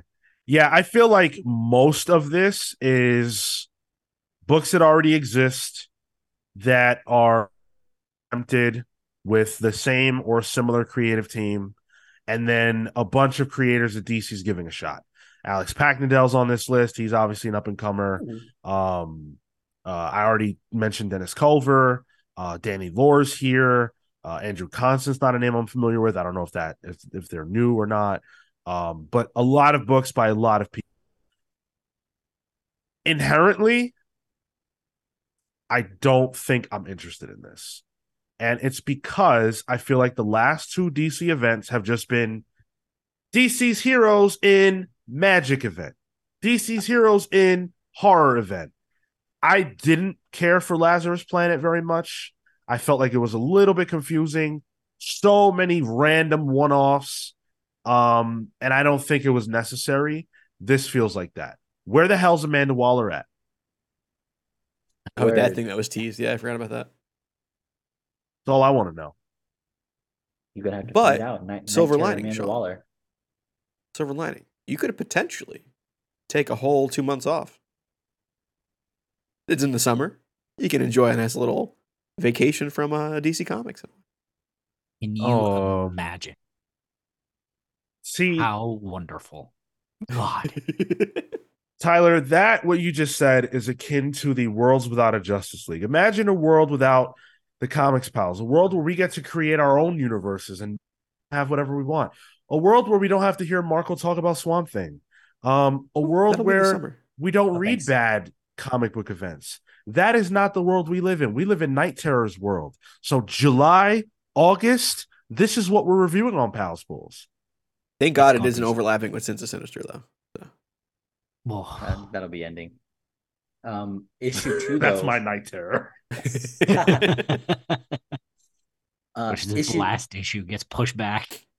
the one interesting piece here for me number 2 is solicited to have Wesley Dodds team up with Batman and Deadman to uncover one of his oldest cases. All right. I'm in. Yep. I'm in. Yep, I'm in. See, I didn't want to do the solicits because I knew this was gonna happen. I knew Dodds nerds. I knew something cool was gonna be said, and then we were gonna somehow turn around this event. I just want you guys to join me. Hold on. All I said was Wesley Dodds is in it, so I'm gonna read it. All right. I'm not happy about it. You might not even like it. I probably won't even like it. You're gonna read it anyway because the first issue actually features Boston Brand. AKA Deadman too. Love alliteration. But like Sandman's top guy. Like and Dodds. Back to back. Is Dodds in Sandman mystery whatever? Yeah. Yeah. I knew it. I knew that name from somewhere. And I knew it was attached to something I don't like. Wesley Dodds Sandman to me is Marco's Swamp Thing. I don't go on about it because I'm not a nerd, but like I gotta show up for it. Got to show up for it on your comic book podcast. You're not a nerd. Hey, you think I want to be here? The one thing that jumped out to me, because we're not breaking down all the solicits, right? Yeah. Was that Angel Breaker, which is like a new creation that Williamson made in the Batman versus Robin. She is getting Dr. Destiny's like gem thing. Whatever the thing from sick. Sandman's called. So if that's harkening back, who is that? Angel Breaker. She was like one of the League of Assassins or League of Shadows Assassins, like new character within the last year created. She's on the stream now. Yeah. But she's getting Dr. Destiny's gem of whatever it is. So. Whoa. Wait, that's cool. Yo, this is really cool. The covers are cool. I would recommend just like checking out the article. There's some really interesting covers on there. Can we talk about real fast the variant for night? This might be one of my favorite variants of any comic book ever. There's two of them that I really like. It's Batman standing in front of that giant bat god creature. I don't have that one. Okay, and then the one where Bruce Wayne is ingesting or birthing a bat. Do you have that? That was no. I stopped giving screen time to any kind of bat character giving birth after the Joker situation. Okay, all right, fair enough. I'm more excited about the covers than I am the actual story, but I will read it and give it a chance. Joshua Williamson's still great. Yeah. All these creators are great, and we will be reading a lot of this. I only had a way of collecting these digital variants. If only. Damn, these are rad. Yeah, they really are. Can I tell you this Jay Lee Batman Boston Brand one? Yeah. I hate Jay Lee, and this one is fire. Yeah, this is a really good cover as well, yeah. But they're good as shit on it, Kale. I was gonna be upset. No, it's fucking fire. Yeah, so there are going to be many incentive covers and things like that. I'm personally going to try for the Bruce birthing a bat cover because that is just disgusting and crazy. But the jury's out on whether or not this is going to be a must read. And you can find out, at least you can find out our take on Pals Pulls whenever we get around to that. This starts July 11th, I believe. I'm down. DC and horror makes a lot of sense. May 6th. And I think it works well for the universe. So I'm interested to get this. Sorry, does this start May 6th or July 11th? It starts May 6th with the free comic book day special edition. Yeah. And then it starts officially July 4th. July 4th. Is when we get the First Blood and some of the tie-ins. Yeah. Oh, right. Okay. The Night Terrors #1 of 4 drops July 11th. Right. Okay. So lots of dates to keep track of. We will be reviewing these. You guys will hear our thoughts. Let's move on to the other things that DC did want us this week, because we learned about Mark Waid getting a Superman book, but not quite the way he probably wants it yet. They keep dangling that Superman carrot in front of my man. They gave him World's Finest. For those of you who don't know, he was banned from being able to write Superman. Mark Waid was banned because he upset Paul Levitz,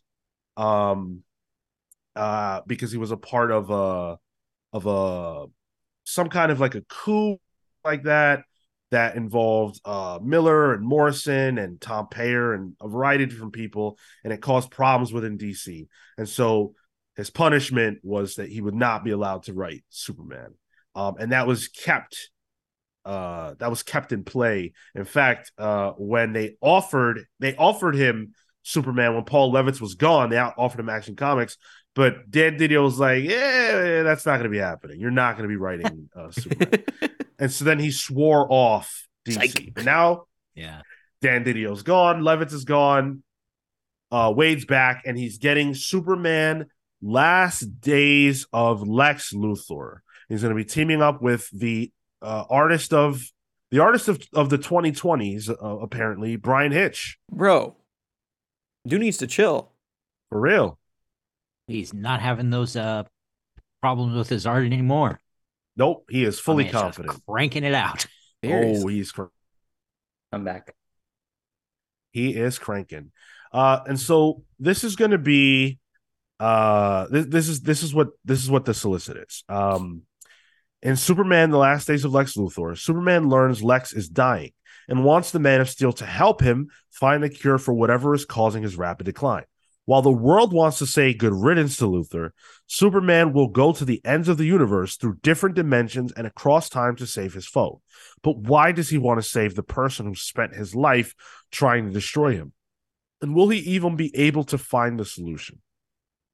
Because he's Superman. That's why. Yeah. Right. Answer to both. Yeah. Exactly. Mark Waid said, for the first time, Superman's fighting the tide of public opinion, embarking on a mission that billions of people outright oppose. But he has his reasons, partly because of who he is, but partly because of a debt he feels he owes. And readers of Superman Birthright, which, this is me speaking, is a previous Mark Waid book, back to Mark, might already guess what that perceived debt is. Together, Superman and Lex are racing the clock in search of a cure as they travel the breadth of the super universe from Atlantis to Kandor to the Phantom Zone, all spectacularly reimagined by Brian Hitch.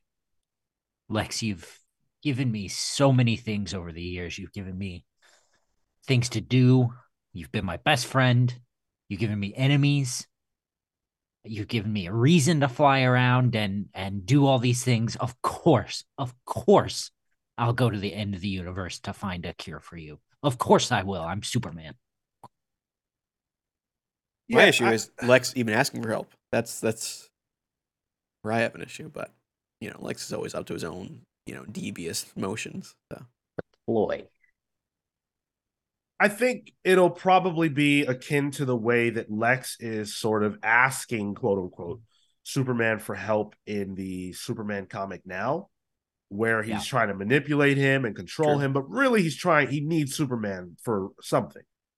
This will probably be similar, except Superman will be much more inclined to help for whatever Mark Waid is referencing in the quote I read.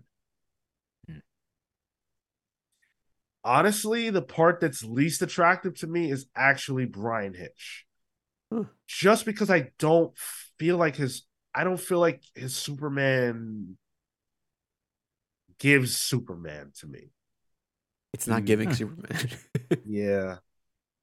Not for me. Is it the shape? He's very pyramidy, Yeah. It's a shape. Square. Like his body's more square. And the limbs are very He looks like a basketball player.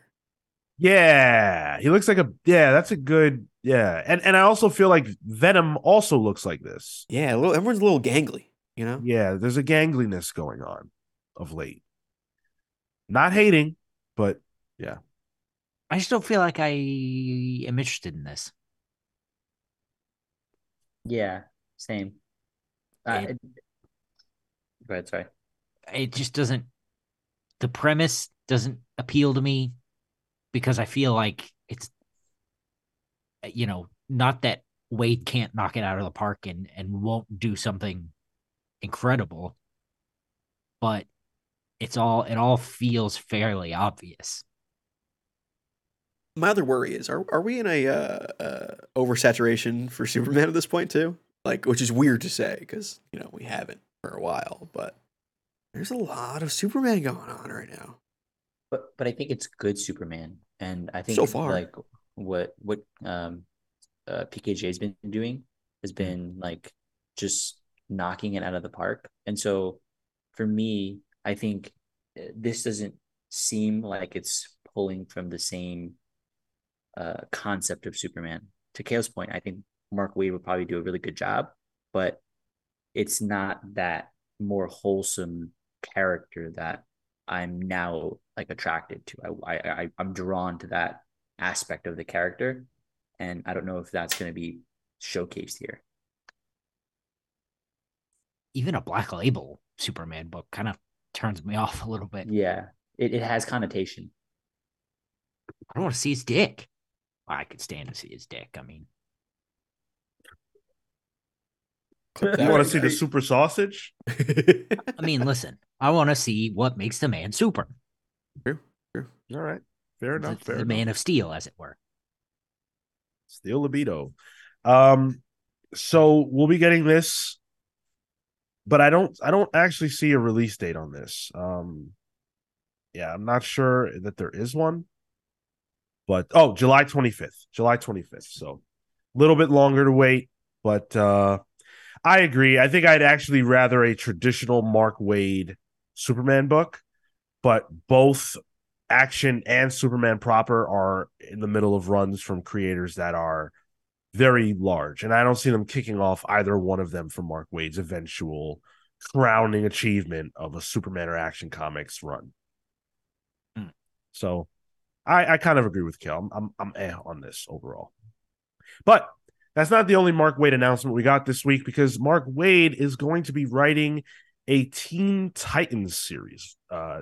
World's Finest Teen Titans is going to be a book that he is teaming with Emanuela Lupacchino for, of Wonder Woman fame. This is going to be dropping in July as well, July 11th.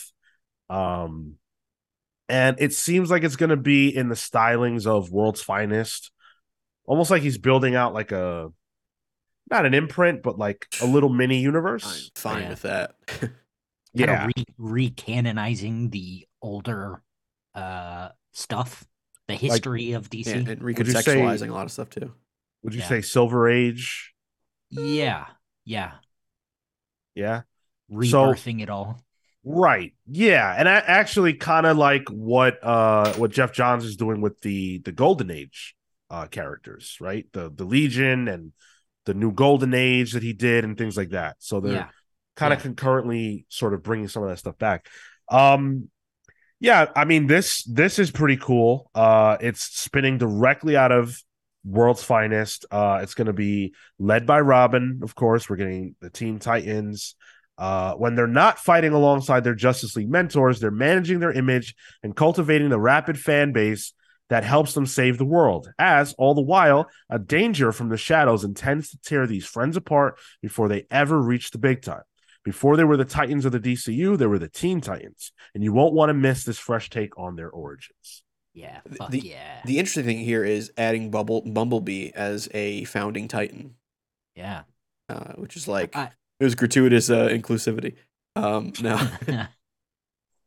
Yeah, it'll be interesting to see where they are, if this is founding the Teen Titans, or if this is just a little bit later.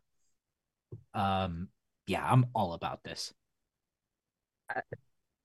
The influencer aspect of this, they're managing their image and the fan base, that turns me off, because if they say Instagram once, I'm out. I'm not interested to hear about I'm not interested to hear that part of their story. I'm sure it might work, and if it does, then maybe as I read it, it'll work out. But off rip, I don't care for that aspect of their lives. That's not the superheroics that come for the Teen Titans book. Also, just in timeline wise, it confuses me if they do something like that. So, what do you mean? I think what I like about World's Finest is that it kind of plays in this evergreen area that I think this needs to also do. I would be surprised if it's influencer sort of in the way it means today. Yeah.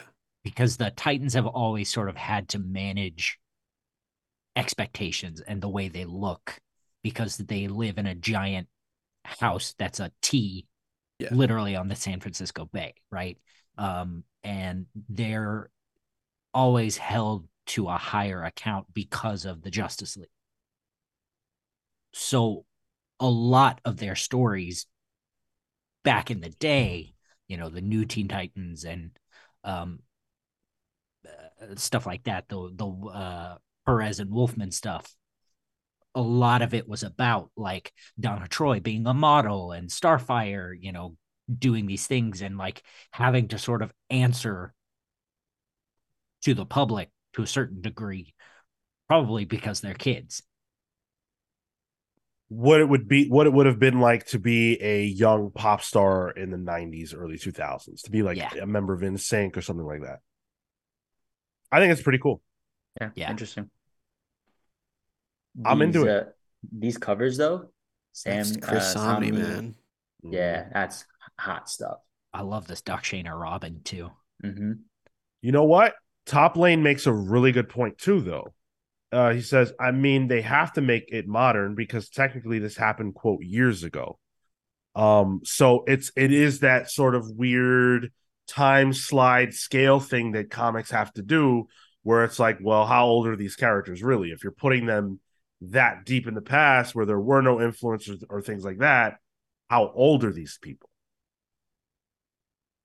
Like, isn't Nightwing's like what? Probably like 25, 27, somewhere in there. Yeah, I've always put him low 30s. Yeah, sure. Even then, for him to be our age, you know, that's where you're talking 90s. So okay, fair.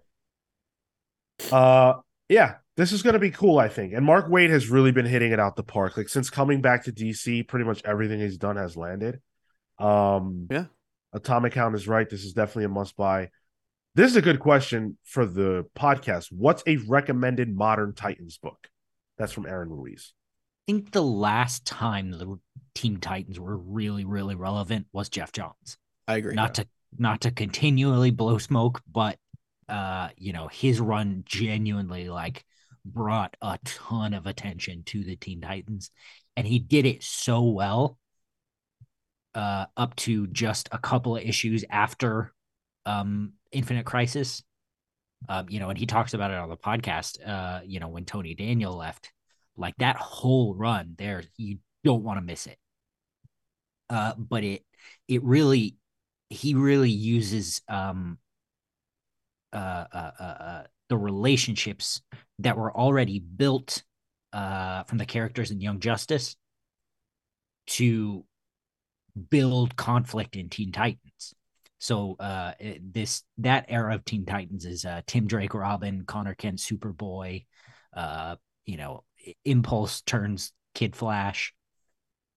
And one of the massive arcs is about Superboy learning that he's part clone of Lex Luthor and what that does to him, eventually leading to being activated as like a Bizarro clone.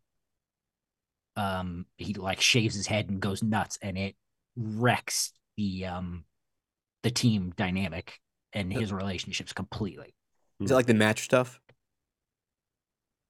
I think that came after. Okay. Yeah, honestly, I don't know of a good Teen Titans book modern outside of that. Like, I've never read one that I enjoyed, to be honest. But I mean, to that extent, like that was 2003. Yeah. And I don't know if there's been a good enough Teen Titans run since. Top Lane makes references after Graduation Day. Teen Titans became such a great book. Sylph says Nightwing New Order could be a good standalone book. So there are options for the Titans, but I think this is going to sit in nicely for people who want to see the Titans as they were. Yeah, I hope so. And I've never seen that before, so I'm definitely going to be buying this. Well, not to be outdone, Marvel has announced a lot of books. Some of these were announced at MegaCon, but they've been dropping a few different creative teams every week. And so we know what the Fall of X lineup is. And a lot of these are books that already exist in some form or fashion. So we won't really belabor those. We'll talk about the new ones, though.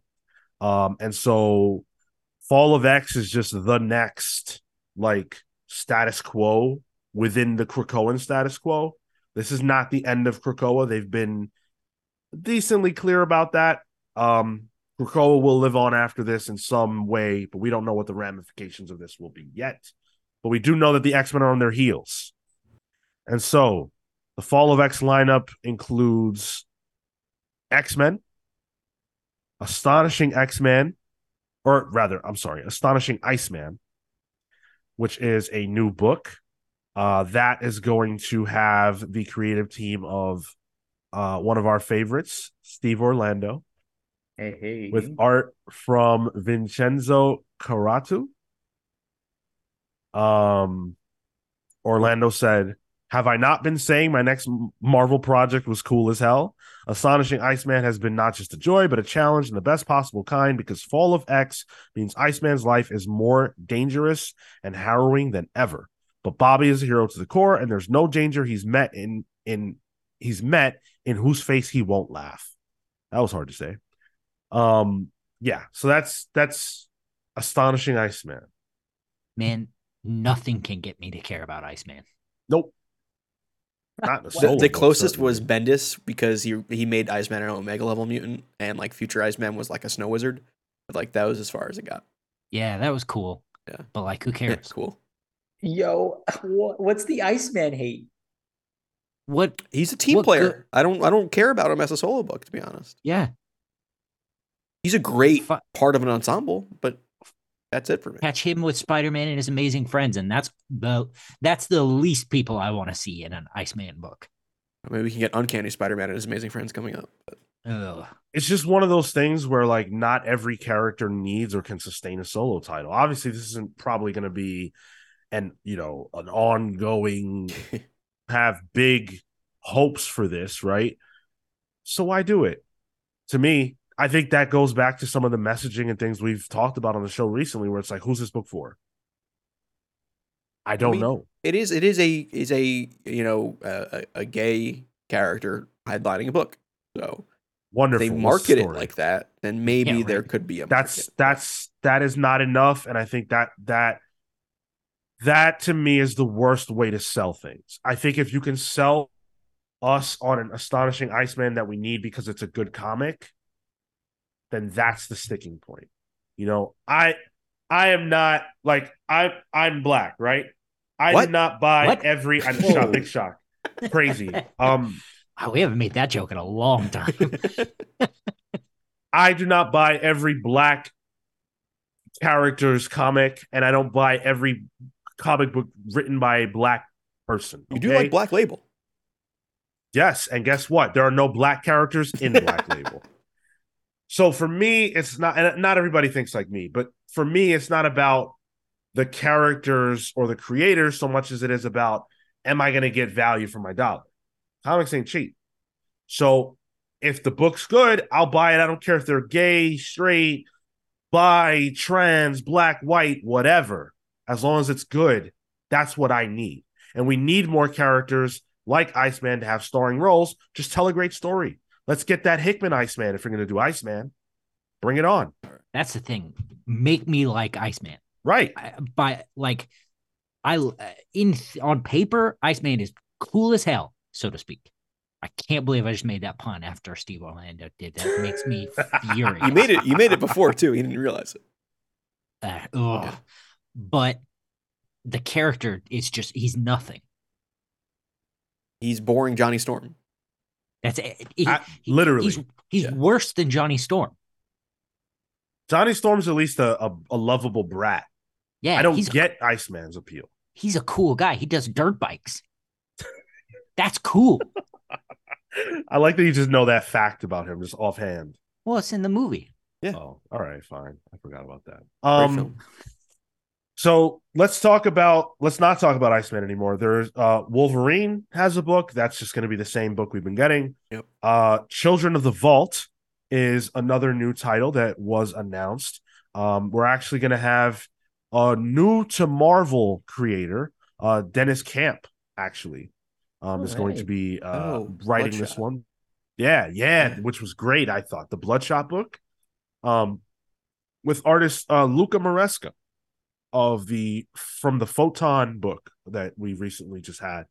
And so this is going to follow Cable and Bishop in a 4-issue miniseries where they will encounter the children of the Vault, who are mega evolved super mutants that we saw during Hickman's X-Men run. Remember that time period where we were all like, what the hell is going to happen when that vault opens up and all the cool stuff we anticipated that nothing ever happened with, really? These are the characters that were there. But I don't even know if we ever really saw them. Like they're coming from there. No. The furthest we got was am I wrong? We haven't seen them, but we've gotten the fallout from Wolverine and Sync. Yeah. Yes. I was just saying, like, these characters come from the vault. Exactly, yeah. This almost feels like putting them in this, like, throwaway 4-issue mini feels like it's like, all right, we gotta close that plot hole somehow. Yeah, tie the knot. Yeah. Which is a shame, because I think that was such a cool aspect of I remember when we were when they first went in and they didn't address it for a few issues. and we're just like we're waiting for that issue drop. We need to know what happens. Great like, issue, hungry, too. Yeah, and phenomenal, right? But this feels. I just hope the payoff here isn't just like a wet fart. Mm. To me, when you talk about payoff, how can you pay off a story that another creator told? yeah. I'm not saying that's literally impossible.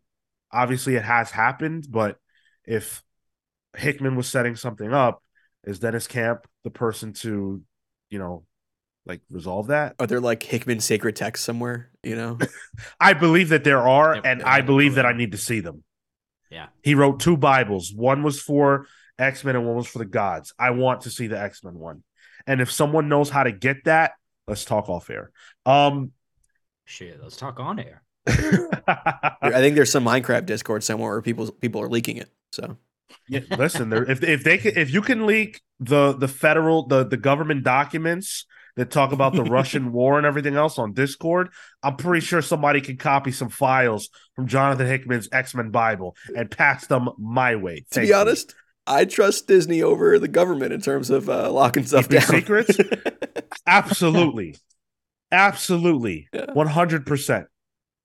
Remember in Infinity War when everybody saw the trailer and how much shit that Disney flipped and redid. Yeah. Thor's eye was in it because we didn't know he lost it yet in Ragnarok and all these different things. Disney has it on lock. Yep. The government should keep their secrets with them. Invincible Iron Man. That's going to be continuing on. Jerry Duggan's been telling a story there. We know that that's relating to the mutants. Every book we're talking about in some way, shape, or form relates to the mutants. Iron Man is directly connected. The next new book, though, is Dark X-Men. This one is by Steve Fox with art by Jonas Scharf. The solicit reads, "Welcome to the Dark X-Men. Hope the world survives the experience." Cute. Great. Sounds good. I have a question on this. See, I have the cover on the screen here. Azazel. Cool to see him back. Maybe. Yeah. Notoriously one of the worst parts of one of the worst runs of X-Men. But we'll see where that goes. The Wolverine on the cover. Is this the Days and X Lives and X Deaths of Wolverine? So I'm pretty sure this is going deep. Okay. Well, there's a character from, I think I saw him in the Wolverine video game from the Sega Genesis. That is a Wolverine clone. I'm pretty sure he's called Albert, and he's just the Wolverine clone. Albert? I think so. Like I could be completely wrong. you're right. Yeah. Albert the Wolverine clone.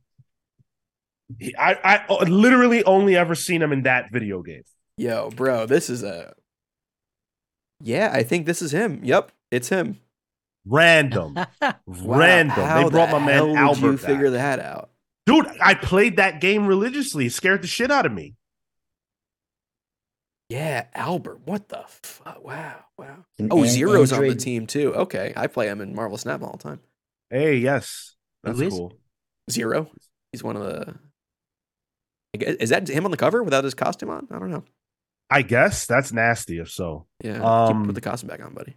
Who else do we have? Gambit, Archangel, Madeline Pryor, Havoc. And who is that character? M-Plate. Okay, M-Plate. Marius St. Croix. It's a... Do we know anything about this book?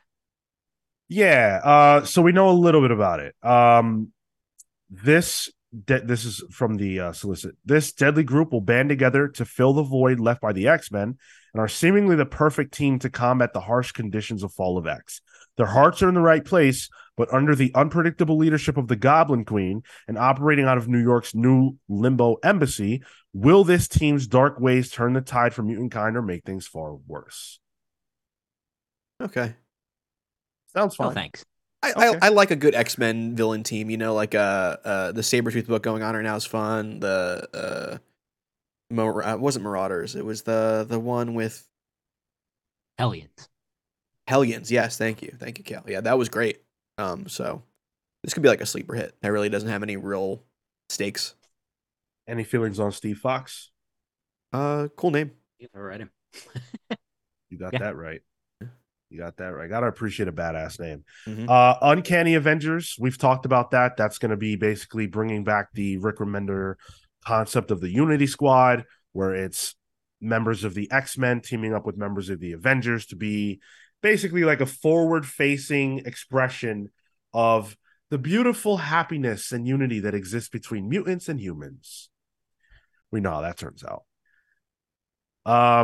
So we'll move on. Realm of X. Now, Tyler, you can correct me if I'm wrong, but I don't know anything about this. Do you know anything about it? I know that it has Magic and Danny Moonstar on it, on the team.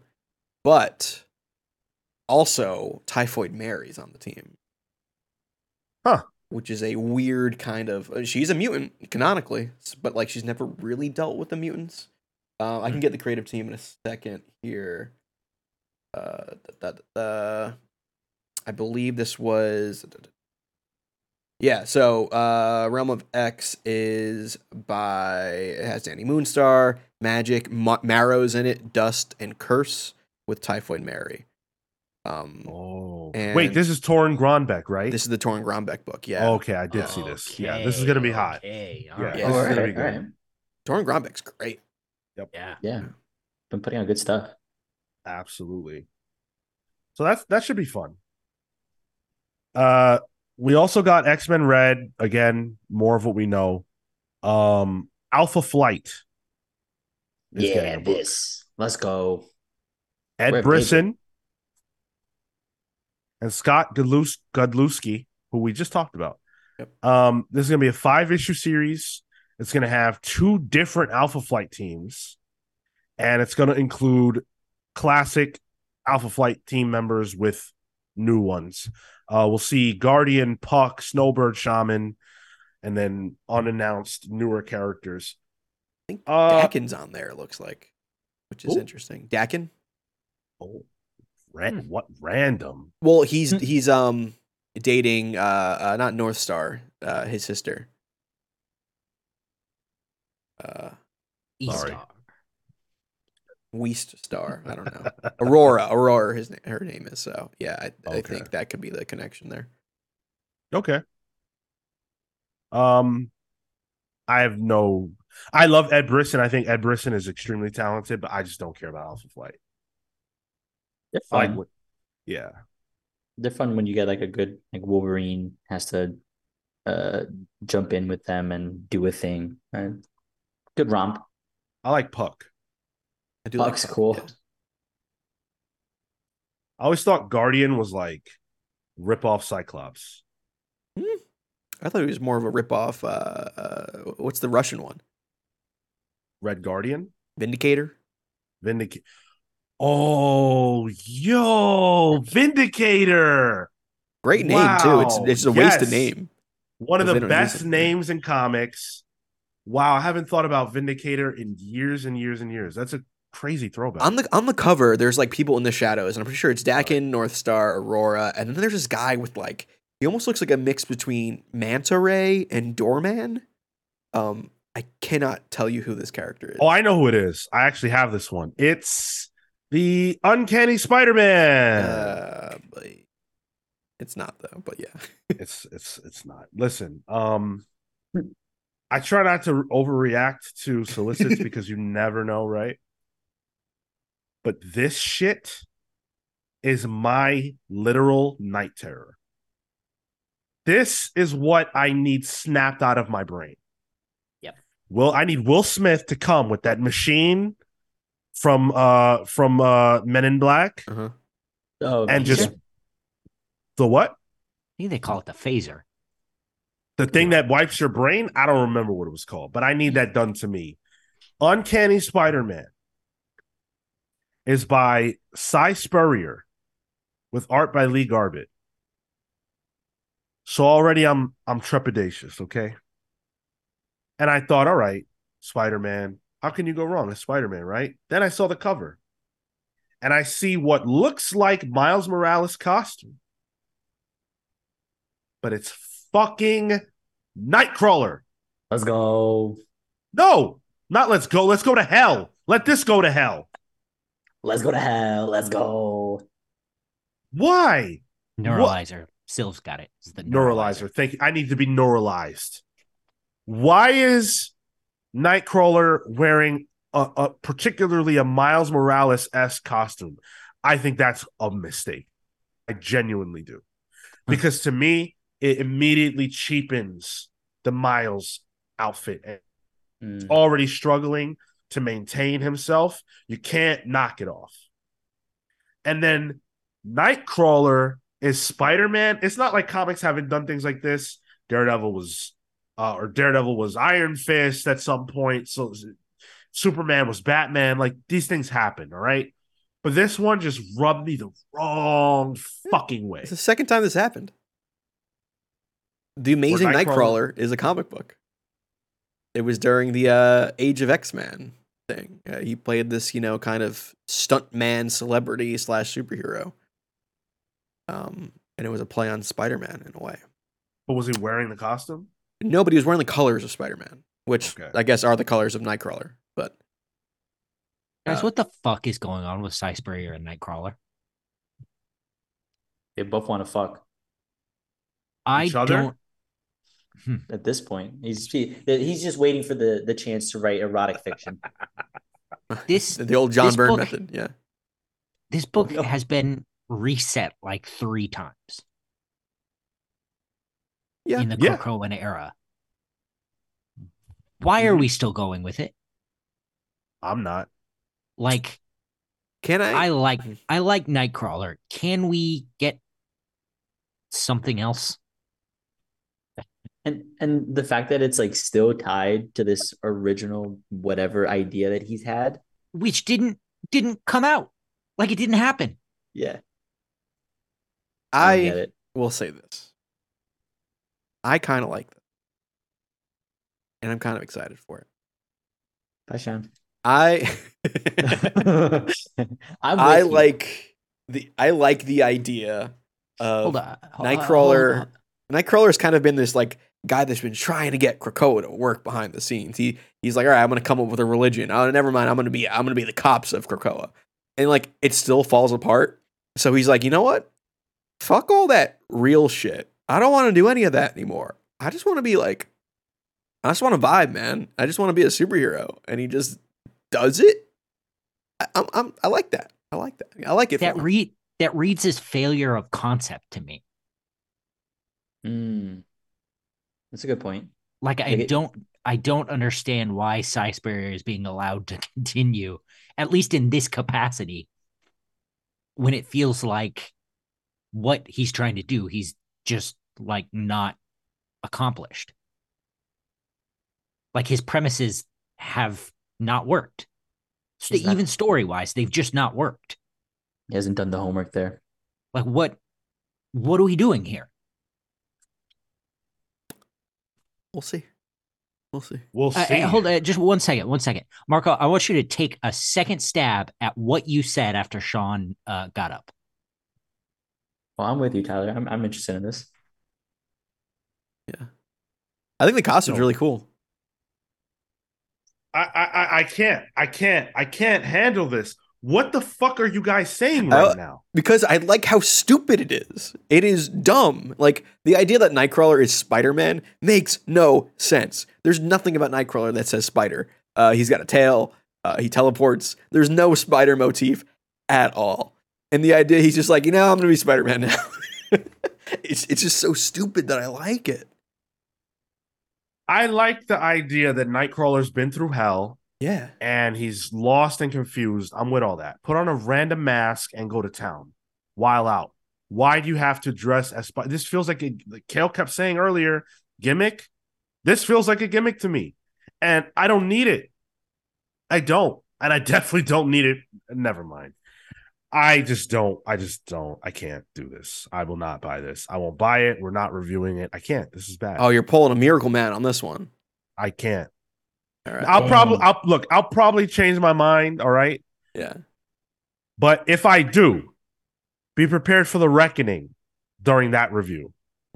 Maybe take a week off. Listen, yeah, I'm gonna put my foot down as co-owner of this podcast. I don't want to do it. Oh. But there's only 4 of us, and if the other 2 want to, then what the heck happens? We leave it to the listeners, right? It's true. They decide. They decide. Democratize. All right. So our campaign begins now to let you guys know why you should not vote for Uncanny Spider-Man in the listener pick of whatever week this comes out. Yeah, that's not the right way to attack that, Sean. You got to say how much you want to read it so that they won't pick it. No. You don't. I'm pal of the year. Self-proclaimed. I was voted. There was a vote. Don't do that to me. I won. Don't take away my winnings. And so I'm saying now, listeners, do not vote for Uncanny Spider-Man whenever it's on the listener poll. Do not do it. Thank you. Legatus Vaith wants to know if it's confirmed Kurt and not the Nightcrawler's version of Spider-Man. I believe it is confirmed Kurt. Yeah. Sinisters. Yeah. Because this is after Sins of Sinister, so surely we're correct. Whatever the fuck. Yeah.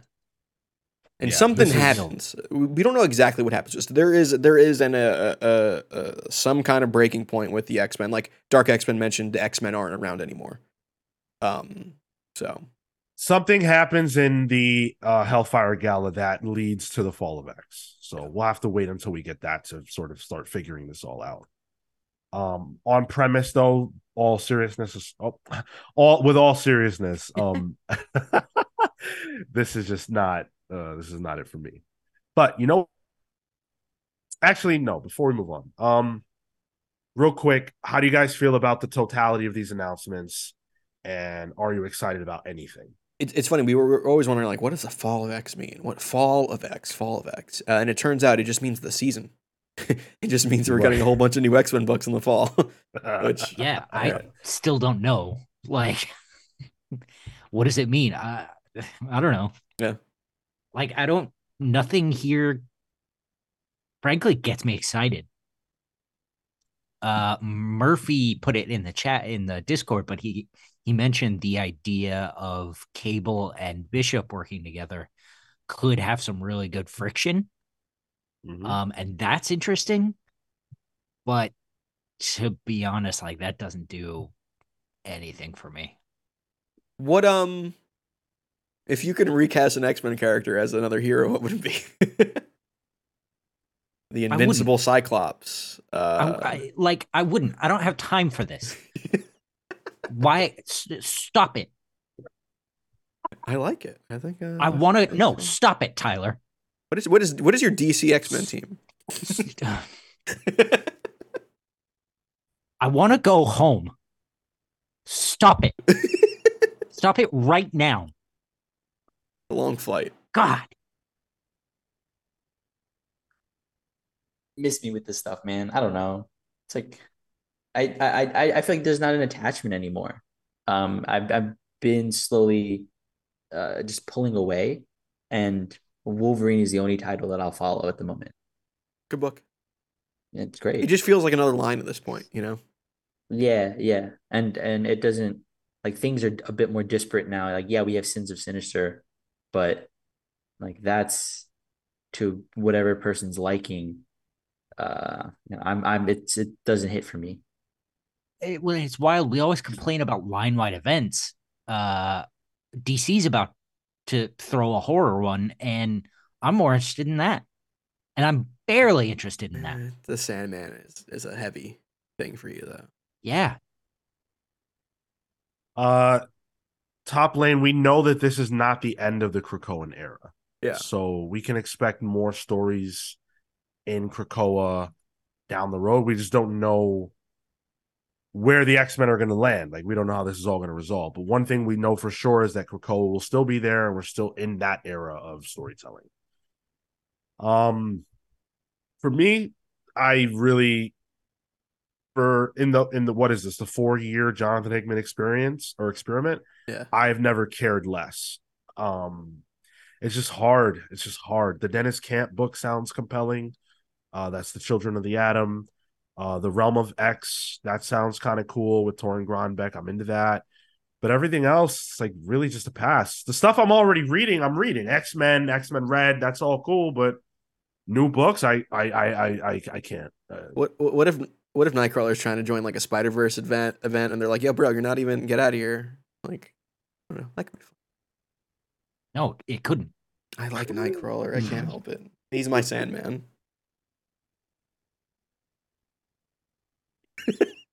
Sean, I want me to go to the next slide. That's so annoying for you to say. He's not your Sandman at all. He's like the most popular X-Man. You're gonna sit here and say he's not the most popular. The fuck he's not. It's Wolverine. Wolverine. Nightcrawler okay. may be in top 10. All right, so maybe he's top 10. Top and a half. Excuse me. God, get the fuck out of here. We could have that argument. We could do that on another Comics versus once Kale, flies over. If this is how it's gonna be, I'm not doing this shit with you. Sounds like a good comics versus. Welcome to my world, Kale. That's what I'm dealing with every week with this maniac. Fucking tired of this shit.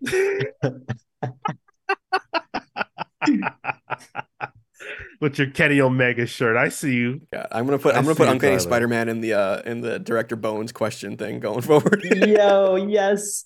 That's the only thing that can make me hate Dr. Bones more is that piece of shit being in there too. Now, see, what if he became Spider-Man? That's the real question. I want out. Yeah. Spider Bones. Tyler, I want you for 3 minutes. Hey, 3 minutes of playtime. It'll take a lot less than that. Is this a cue for me to go to a certain slide, or is that like a reference? No, you don't get it? That's Spider-Man. Yeah, that's the Bonesaw thing, right? Bonesaw is ready. Come on. Yeah, that's when Spider-Man becomes real homophobic all of a sudden. Yeah. All right, well, let's ignore that. Let's talk instead. It's a different time. Yeah. Let's chat about everybody's favorite part of the show where we deep dive into a book. Or not a book in this case. Let's talk about Twilight of the Superheroes. So for those of you who are unaware, Twilight of the Superheroes is Alan Moore's would-be DC event that aimed to establish an endpoint for DC canon. It first surfaced around 1995 as a pitch document and has been the subject of debate, scrutiny, and controversy ever since. This is part 6 of our deep dive into Alan Moore's Twilight of the Superheroes, the greatest comic story never told. So, last week, where we left off, there was a great big war. And we saw the Houses of Thunder. We saw the Houses of Steel. We saw the Houses of Titan, Secrets, Justice, so many battle. We saw Constantine's plan start to take shape, and now we understand not quite exactly, but sort of where he's going. And we still have some questions about exactly what Constantine wanted with the old man that we discussed, and what the fate of Twilight is. So here we go. The greatest protector the Earth has ever known has fallen. Superman is dead at the hands of the ultimate Sodom Yat, leaving the planet to be ruled by the combined alien forces. Is this what Constantine envisioned? Earth dominated by yet another set of superpowered individuals? Just before the Horde can begin relishing their victory, a small army of non-power leap into action. Batman's secret cabal, John Constantine and his recruits from the barrio, the Blackhawks, all rising up as humanity takes its last stand. So, all adorned in vibrant, powerful, golden armor, granting them immunity to the otherwise omnipotent Green Lantern power rings. Gold's cruel fate gives humanity a fighting chance.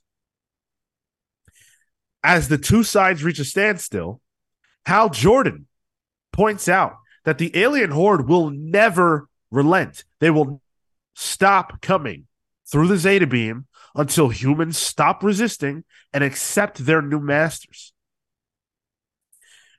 Humans are a crafty set, though, and none among them are as crafty as John Constantine. His big play doesn't end in a fist fight. That's not his style.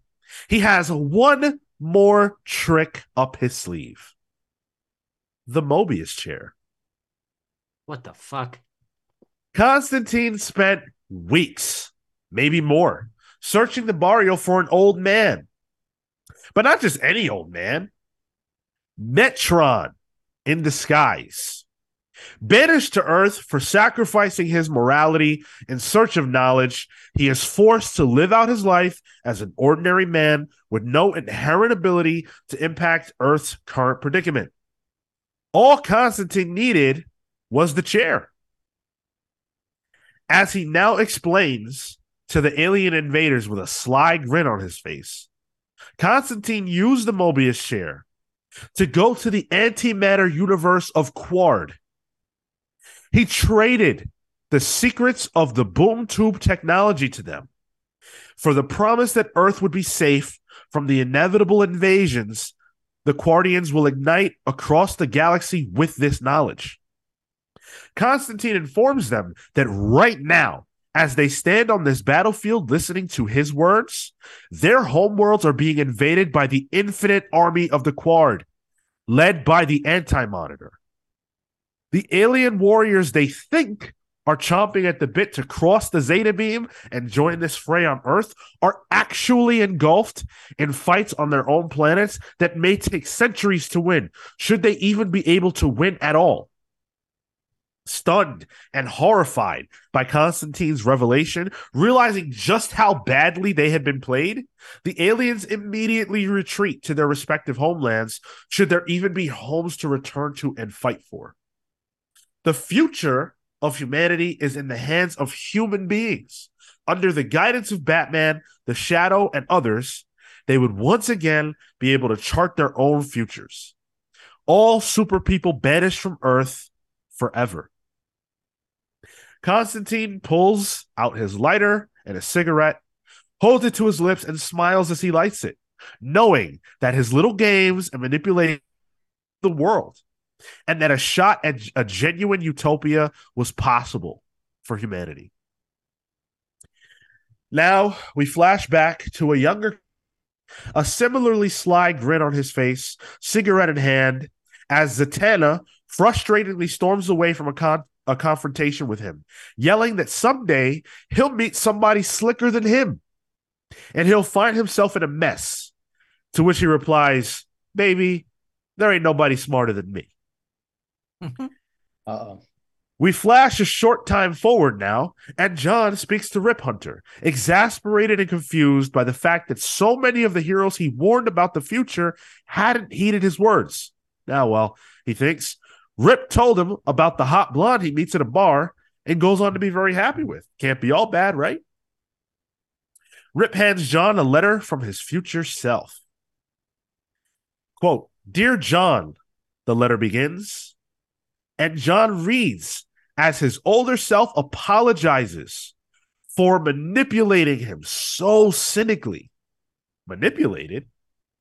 Future John remembers meeting Rip Hunter.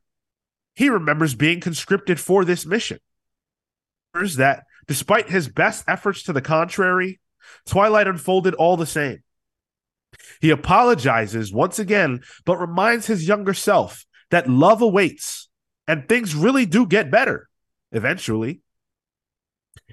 John's been played. He was forced on this mission by his future self, a fruitless mission that would inevitably result in the same outcome. But he doesn't know everything about the way that things end. Furiously, John heads to the nearest bar and proceeds to get sloshed, his head circling around a desire for a revenge unattainable, and to grips with the fact that he was played by himself. "Excuse me, have you got a light?" John hears these words and looks up to see a beautiful woman standing before him, a woman he knows he could fall in love with and spend the rest of his years in bliss with. However, his hatred for his future self outweighing his love for his current self, he makes the only choice worthy of a self-righteous, cynical bastard such as he. He looks at her blankly and replies, I don't smoke.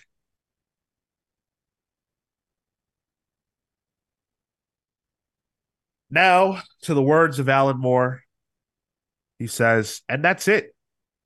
I hope you can see how it's meant to fulfill all the requirements mentioned earlier. There are opportunities for new characters to get a springboard, old characters to get a shot in the arm, and all the merchandising you can handle in terms of games and stuff, at least as I see it. The Warring Houses idea sounds ideal for a role-playing game or maybe even a video game. The overall continuity is hopefully enhanced without being damaged in any irreversible way, and I think we might get a damn good yarn out of it in the bargain. Anyway, I seem to have gone on far longer than I intended, so I better wrap this up. I'll be looking forward with interest to hearing what any of you have to say about all this when you've had the chance to read it. If any sections are incomprehensible and need clarifying, then please give me a call. I think my biggest question coming out of all this is, what the hell did people think when they read this the first time? And what were those phone calls like? I have questions. Please do. What happened to gold? So gold, he got melted. He got melted in the last melted one. Down. It was melted and used for the armor that the non-powered heroes were wearing. Oh, remember gotcha. that this is that's what I didn't register that part. Okay. This is at a time when, please correct me if I'm wrong, but I'm pretty sure this is the reason why they did this. Green Lanterns were still just weak to yellow in general. Yeah. So because they were wearing that armor, the Lanterns could not really deal with it, which is what turns the tide in the battle. Gotcha. Okay. And the aliens were the Thanagarians and the Iranians, right? And the Hawks people. They're the Thanagarians, yeah. Oh, sorry. Yeah. Cool. Okay. I gotcha. It just seems like it ultimately was a Constantine book. Like, it always is, dude. With Moore, it always is. He gets his way. He manipulates people. Checks. It certainly is an ending. Yeah, honestly, I think I was into it. Even with the Billy Batson snuff film part. Yeah. Not into it like that, but like, well, then the end kind of fizzles. You know, but, it feels like a Tom King ending. Actually, it feels like the ending was issue 11, and the solo issue 12 was this Constantine stuff that I didn't really care about. Well, I should say that is maybe I didn't tell the story very well. Maybe I shouldn't have framed it this way and doing this last piece of the actual story as, you know, the finale of the battle and epilogue. The epilogue. Maybe that was not the way to do it. Is that how it was pitched? Was it pitched chronologically, or was it pitched all over the place? No, the way I lay it out is the okay. That's not you then. That's just how the story is then. I think though, Classy Ulysses points out that the Martian Manhunter twist was mind-boggling. I think that is like the thing. You know, like we've been gearing up for this war on Earth the whole book pitch. The alien stuff, like, that's to the side. Like, they were coming after Superman. Oh, he's gone now? Great.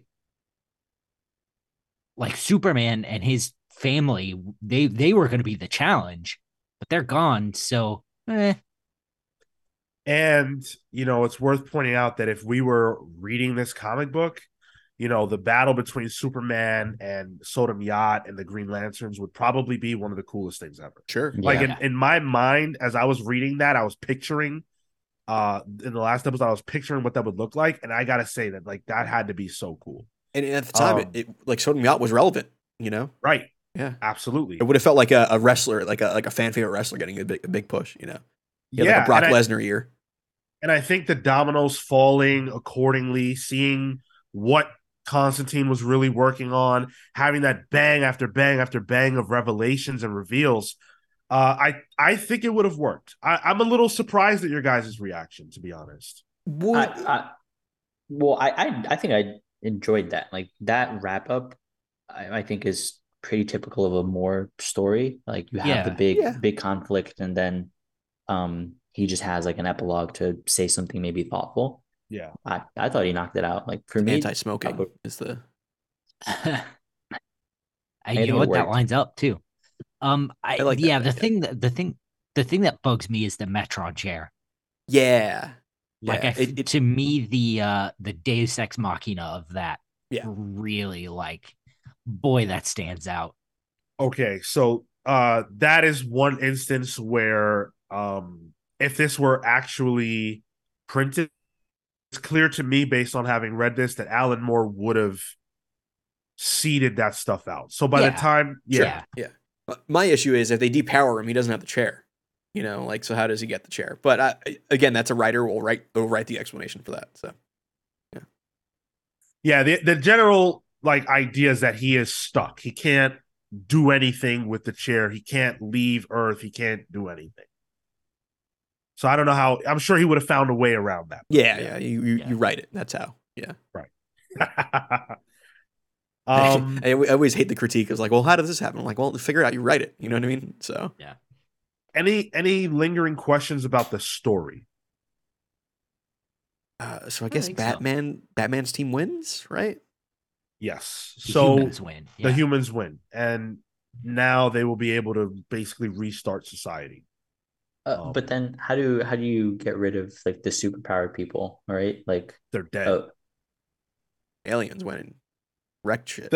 The alien. So I'll explain what Constantine's plan was. Constantine's plan was, I'm going to make allies with everybody, but I need Steel and Thunder specifically to lose. But in the midst of their losing, I need them to also kill the whole Justice League and the whole Titans. And then the aliens have to come and finish the strongest of the remaining players, which is what Sodom Yacht does. He kills Superman, and that's Superman. So now that happened, Constantine already knows that next those same aliens are going to have to deal with the remaining humans. But whether they win or die, they'll likely at least be able to get to a point of a standstill. Now, Constantine can reveal his endgame plot, which was the antimatter Quardians, who are, as he's talking, killing all these worlds. Marco, it's like when we played Fortnite that one time, where we just waited and hid the entire time, getting all the good gear while everyone else killed each other, and then we won. Well, because like my I don't remember there being parts where like, let's say like Raven dies or something, right? Or like Beast Boy, like those people have powers. Are they just now like anybody that remaining that maybe would have survived? Are they just expelled? They're dead. No splash page. Kill them all in the background. If they took part in this battle, they're dead. Like if you the last week or last time we did this, I talked about how like it was death after death after death, but I didn't get into the granularity of who was dying because it's not narratively interesting for me to say it constantly, but also Moore doesn't give details about all of the deaths. And I should also point out that anytime I said like Hal Jordan, for example, or Zatanna, those were not in Moore's version. Those are, he leaves it as like someone says. And I thought that narratively that was not interesting. The story is told, that wouldn't be the case. Zatanna was chosen because she's a former flame of Constantine. And I chose Hal Jordan just because he's the primary Green Lantern. So those were me. Just in case that affects your viewing, that's me. Oh, it almost feels like this is a proto Watchmen in a way. Like I can see the world existing after the fact of all this being a very post superhero world, and that's Moore's favorite playground. Yeah. So this is the creation of that postmodern superhero take for the DC universe. It even writes away aliens. It's like, hey, they don't exist anymore as far as we're concerned. Right. You know? Exactly. It's just Earth. It's just people. It's Tarzan. You know? It's Tarzan, Doc Savage, and the Shadow. Yeah. And then also to answer Top Lane's question, Anti-Monitor, again, that was me. because the Guardians because he is from the antimatter universe and has led the Guardians at that same time frame. I extrapolated to add flavor and included the anti-monitor. But in the actual text, it's a generic force of Guardians. Oh, I just Good didn't think stuff. that was as interesting. It was good stuff, dude. Thank you. We're not done with Twilight of the Superheroes because we've got one more presentation to go. And this is the one that I think people have had a lot of questions about that we haven't been able to get to, which is the real life aspect of all this.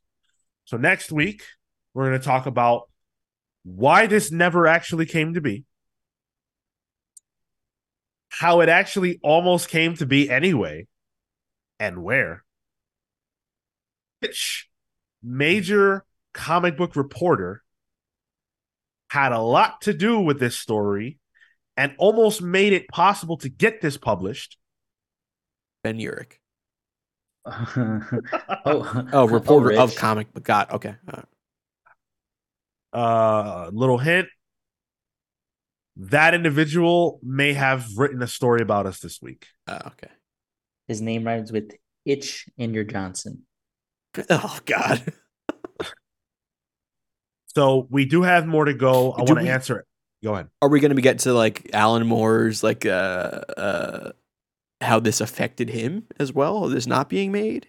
I guess we don't really know much about that because he doesn't talk. But Alan Moore had a relationship with a certain journalist that allowed for things like that. Okay, so we will definitely be diving into that's where the juice is for me on. And any questions that you might have. There are things that I know about this story that just didn't come up for whatever reason. So if you're wondering about a particular character, I might be able to answer that, or just whatever we don't get to. If you have questions, write in. I have a backlog of questions that I couldn't answer for the sake of keeping everything, narrative. So that's what we're going to do. We'll blow it all out next week. I want the biopic, the Alan Moore biopic. That's it's like Air for Alan Moore. That new Jordan's movie that just came out. That could be cool, actually. Hell yeah. I would like that. Who would play more? I want to end this conversation with a fact about Alan Moore that I bet most people don't know. And that is that Alan Moore has, on 2 occasions in his life, met John Constantine. Oh, yeah. Okay. I know this one. Did he meet Sting? Mm-hmm. No. He met John Constantine. Wait, what? Okay. So Marco in 1993, wants to know what he took so that he can go find it at Coachella later. In 1993, Alan Moore did an interview with Wizard Magazine, that old thing. And he said that he met John Constantine 2 times. Now, these are the words of Alan Moore. One day, I was in Westminster in London. This was after we had introduced the character, and I was sitting in a sandwich bar. All of a sudden, up the stairs came John Constantine. He was wearing the trench coat, a short cut. He didn't even look exactly like Sting. He looked exactly like John Constantine. He looked at me, stared me straight in the eyes, smiled, nodded, almost conspiratorially, and then just walked off around the corner to the other part of the snack bar. I sat there and thought, should I go around that corner and see if he's really there, or should I just eat my sandwich and leave? I opted for the latter. I thought it was the safest. I'm not making any claims to anything. I'm just saying it happened. Strange little story. His second meeting with his creation was okay. Well, this doesn't he meet him in the book at one point? Yeah. He meets him in the book, and then years later, in another place, this is him physically actually meeting Constantine. Years later, in another place, he steps out of the dark and speaks to me. He whispers, "I'll tell you the ultimate secret of magic." And I don't want to say this word on the show, but I'm sure you'll understand what I mean. Any C word could do it. Chat. Got it. I know how the Brits talk. Yeah. We're monetized now. We can't be. Yeah. No, I can't do that. Yeah, Sylph's got it. Sylph's got it in Twitch. Yeah. Love it. Yeah, charisma, uniqueness, nerve, and talent. That's a RuPaulism. That's not me. Serving that. Yeah. Serving that. That's funny. Thank you guys. Oh, go ahead, Kale. Sorry. I was gonna say it's Kale, I want to go home. Come on. All right. End it. Go ahead, Kale. Okay, no, I'm done. All right. Thank you guys so much for listening. We appreciate everybody that listened through this very long episode. We had a lot to do. We cut a lot too. So we've got content, things to talk about for next week as well. If you want to support the show, if you enjoyed what we did here today, if you want to get more from us, things that are not available to the YouTube or Twitch or podcast spaces, go to patreon.com/thecomicspals, where for as little as $3 a month, you can get access to our newsletter. And a whole lot more is available over there as well. We've got a totally exclusive show called Palling Around over there. You can vote in our book clubs. You get your name recognized and shouted out here on the show, as you heard at the top. So a lot of value and benefit coming from our Patreon page. And frankly, it's the best way to allow us to continue to do these things and to take things to even greater heights. So if you want to be a part of, the foundation of the Comics Pals and, really integrate yourself into our community, that's a great way to do that. Another great way to do that is to join our Discord server and come hang out with us over there. We've had a lot of people joining lately. A lot of people joining lately. Yeah. A lot of the names that you see in the live chat, a lot of the people whose names we mention on the show as consistent commenters are generally in our Discord server. So come be a part of that. Join the Pals community in that way as well. If you want to watch this show live, it's every Saturday at 10:15 a.m. Eastern. Thursdays at 6 p.m. Eastern for Pals Pulls. You can vote for which book we should be talking about on Pals Pulls in the listener poll, which is up right now. No matter when you were listening to this, unless it's after Wednesday, it's up. So give that a look, give it a vote. For everything else, at the Comics Pals all over the place. Kale, plugs. Thank you so much for listening to this episode of the Comics Pals, episode 339. You can find me on Twitter and Instagram at TotoInto. That's TOTOINTOW. You can find my work at kaleward.com. That's CALEWARD.com. Guys, the Pokemon bubble has popped. What? I think I've burned out. Oh, I don't think I can do it anymore, finally. Only took how many years?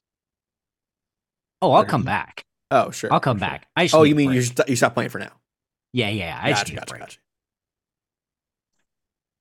You can. The Mega Man Battle Network collection comes out today. I got yesterday. Came out yesterday. Ready for it. Came out yesterday. Okay, did it really? That behind then. Never played that. Oh, Sean, that's so good. Yeah.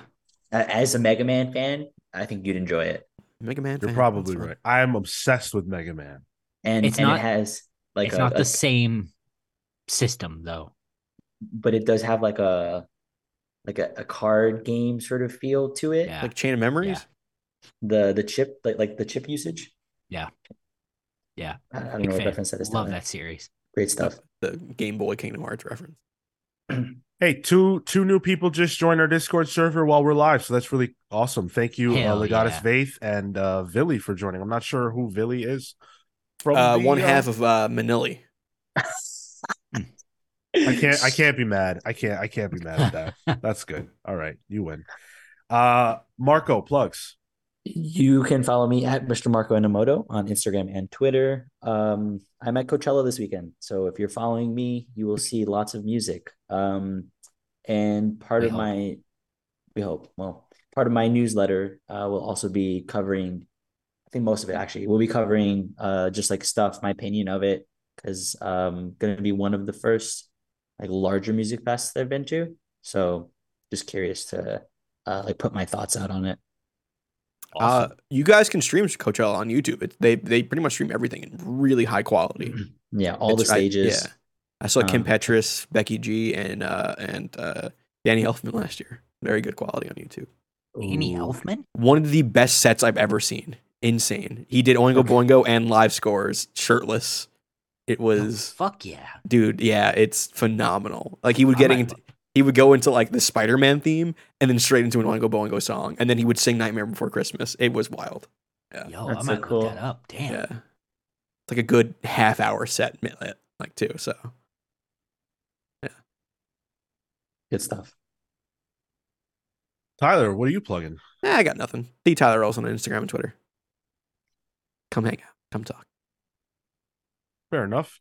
I'm on Twitter and Instagram only at Sean Soapbox. Hit me up to chat about wrestling, which has been very interesting. These are the days that I wish I had a podcast called The Wrestling Pals as well. So hit me up to talk about that or video games or whatever your bag is.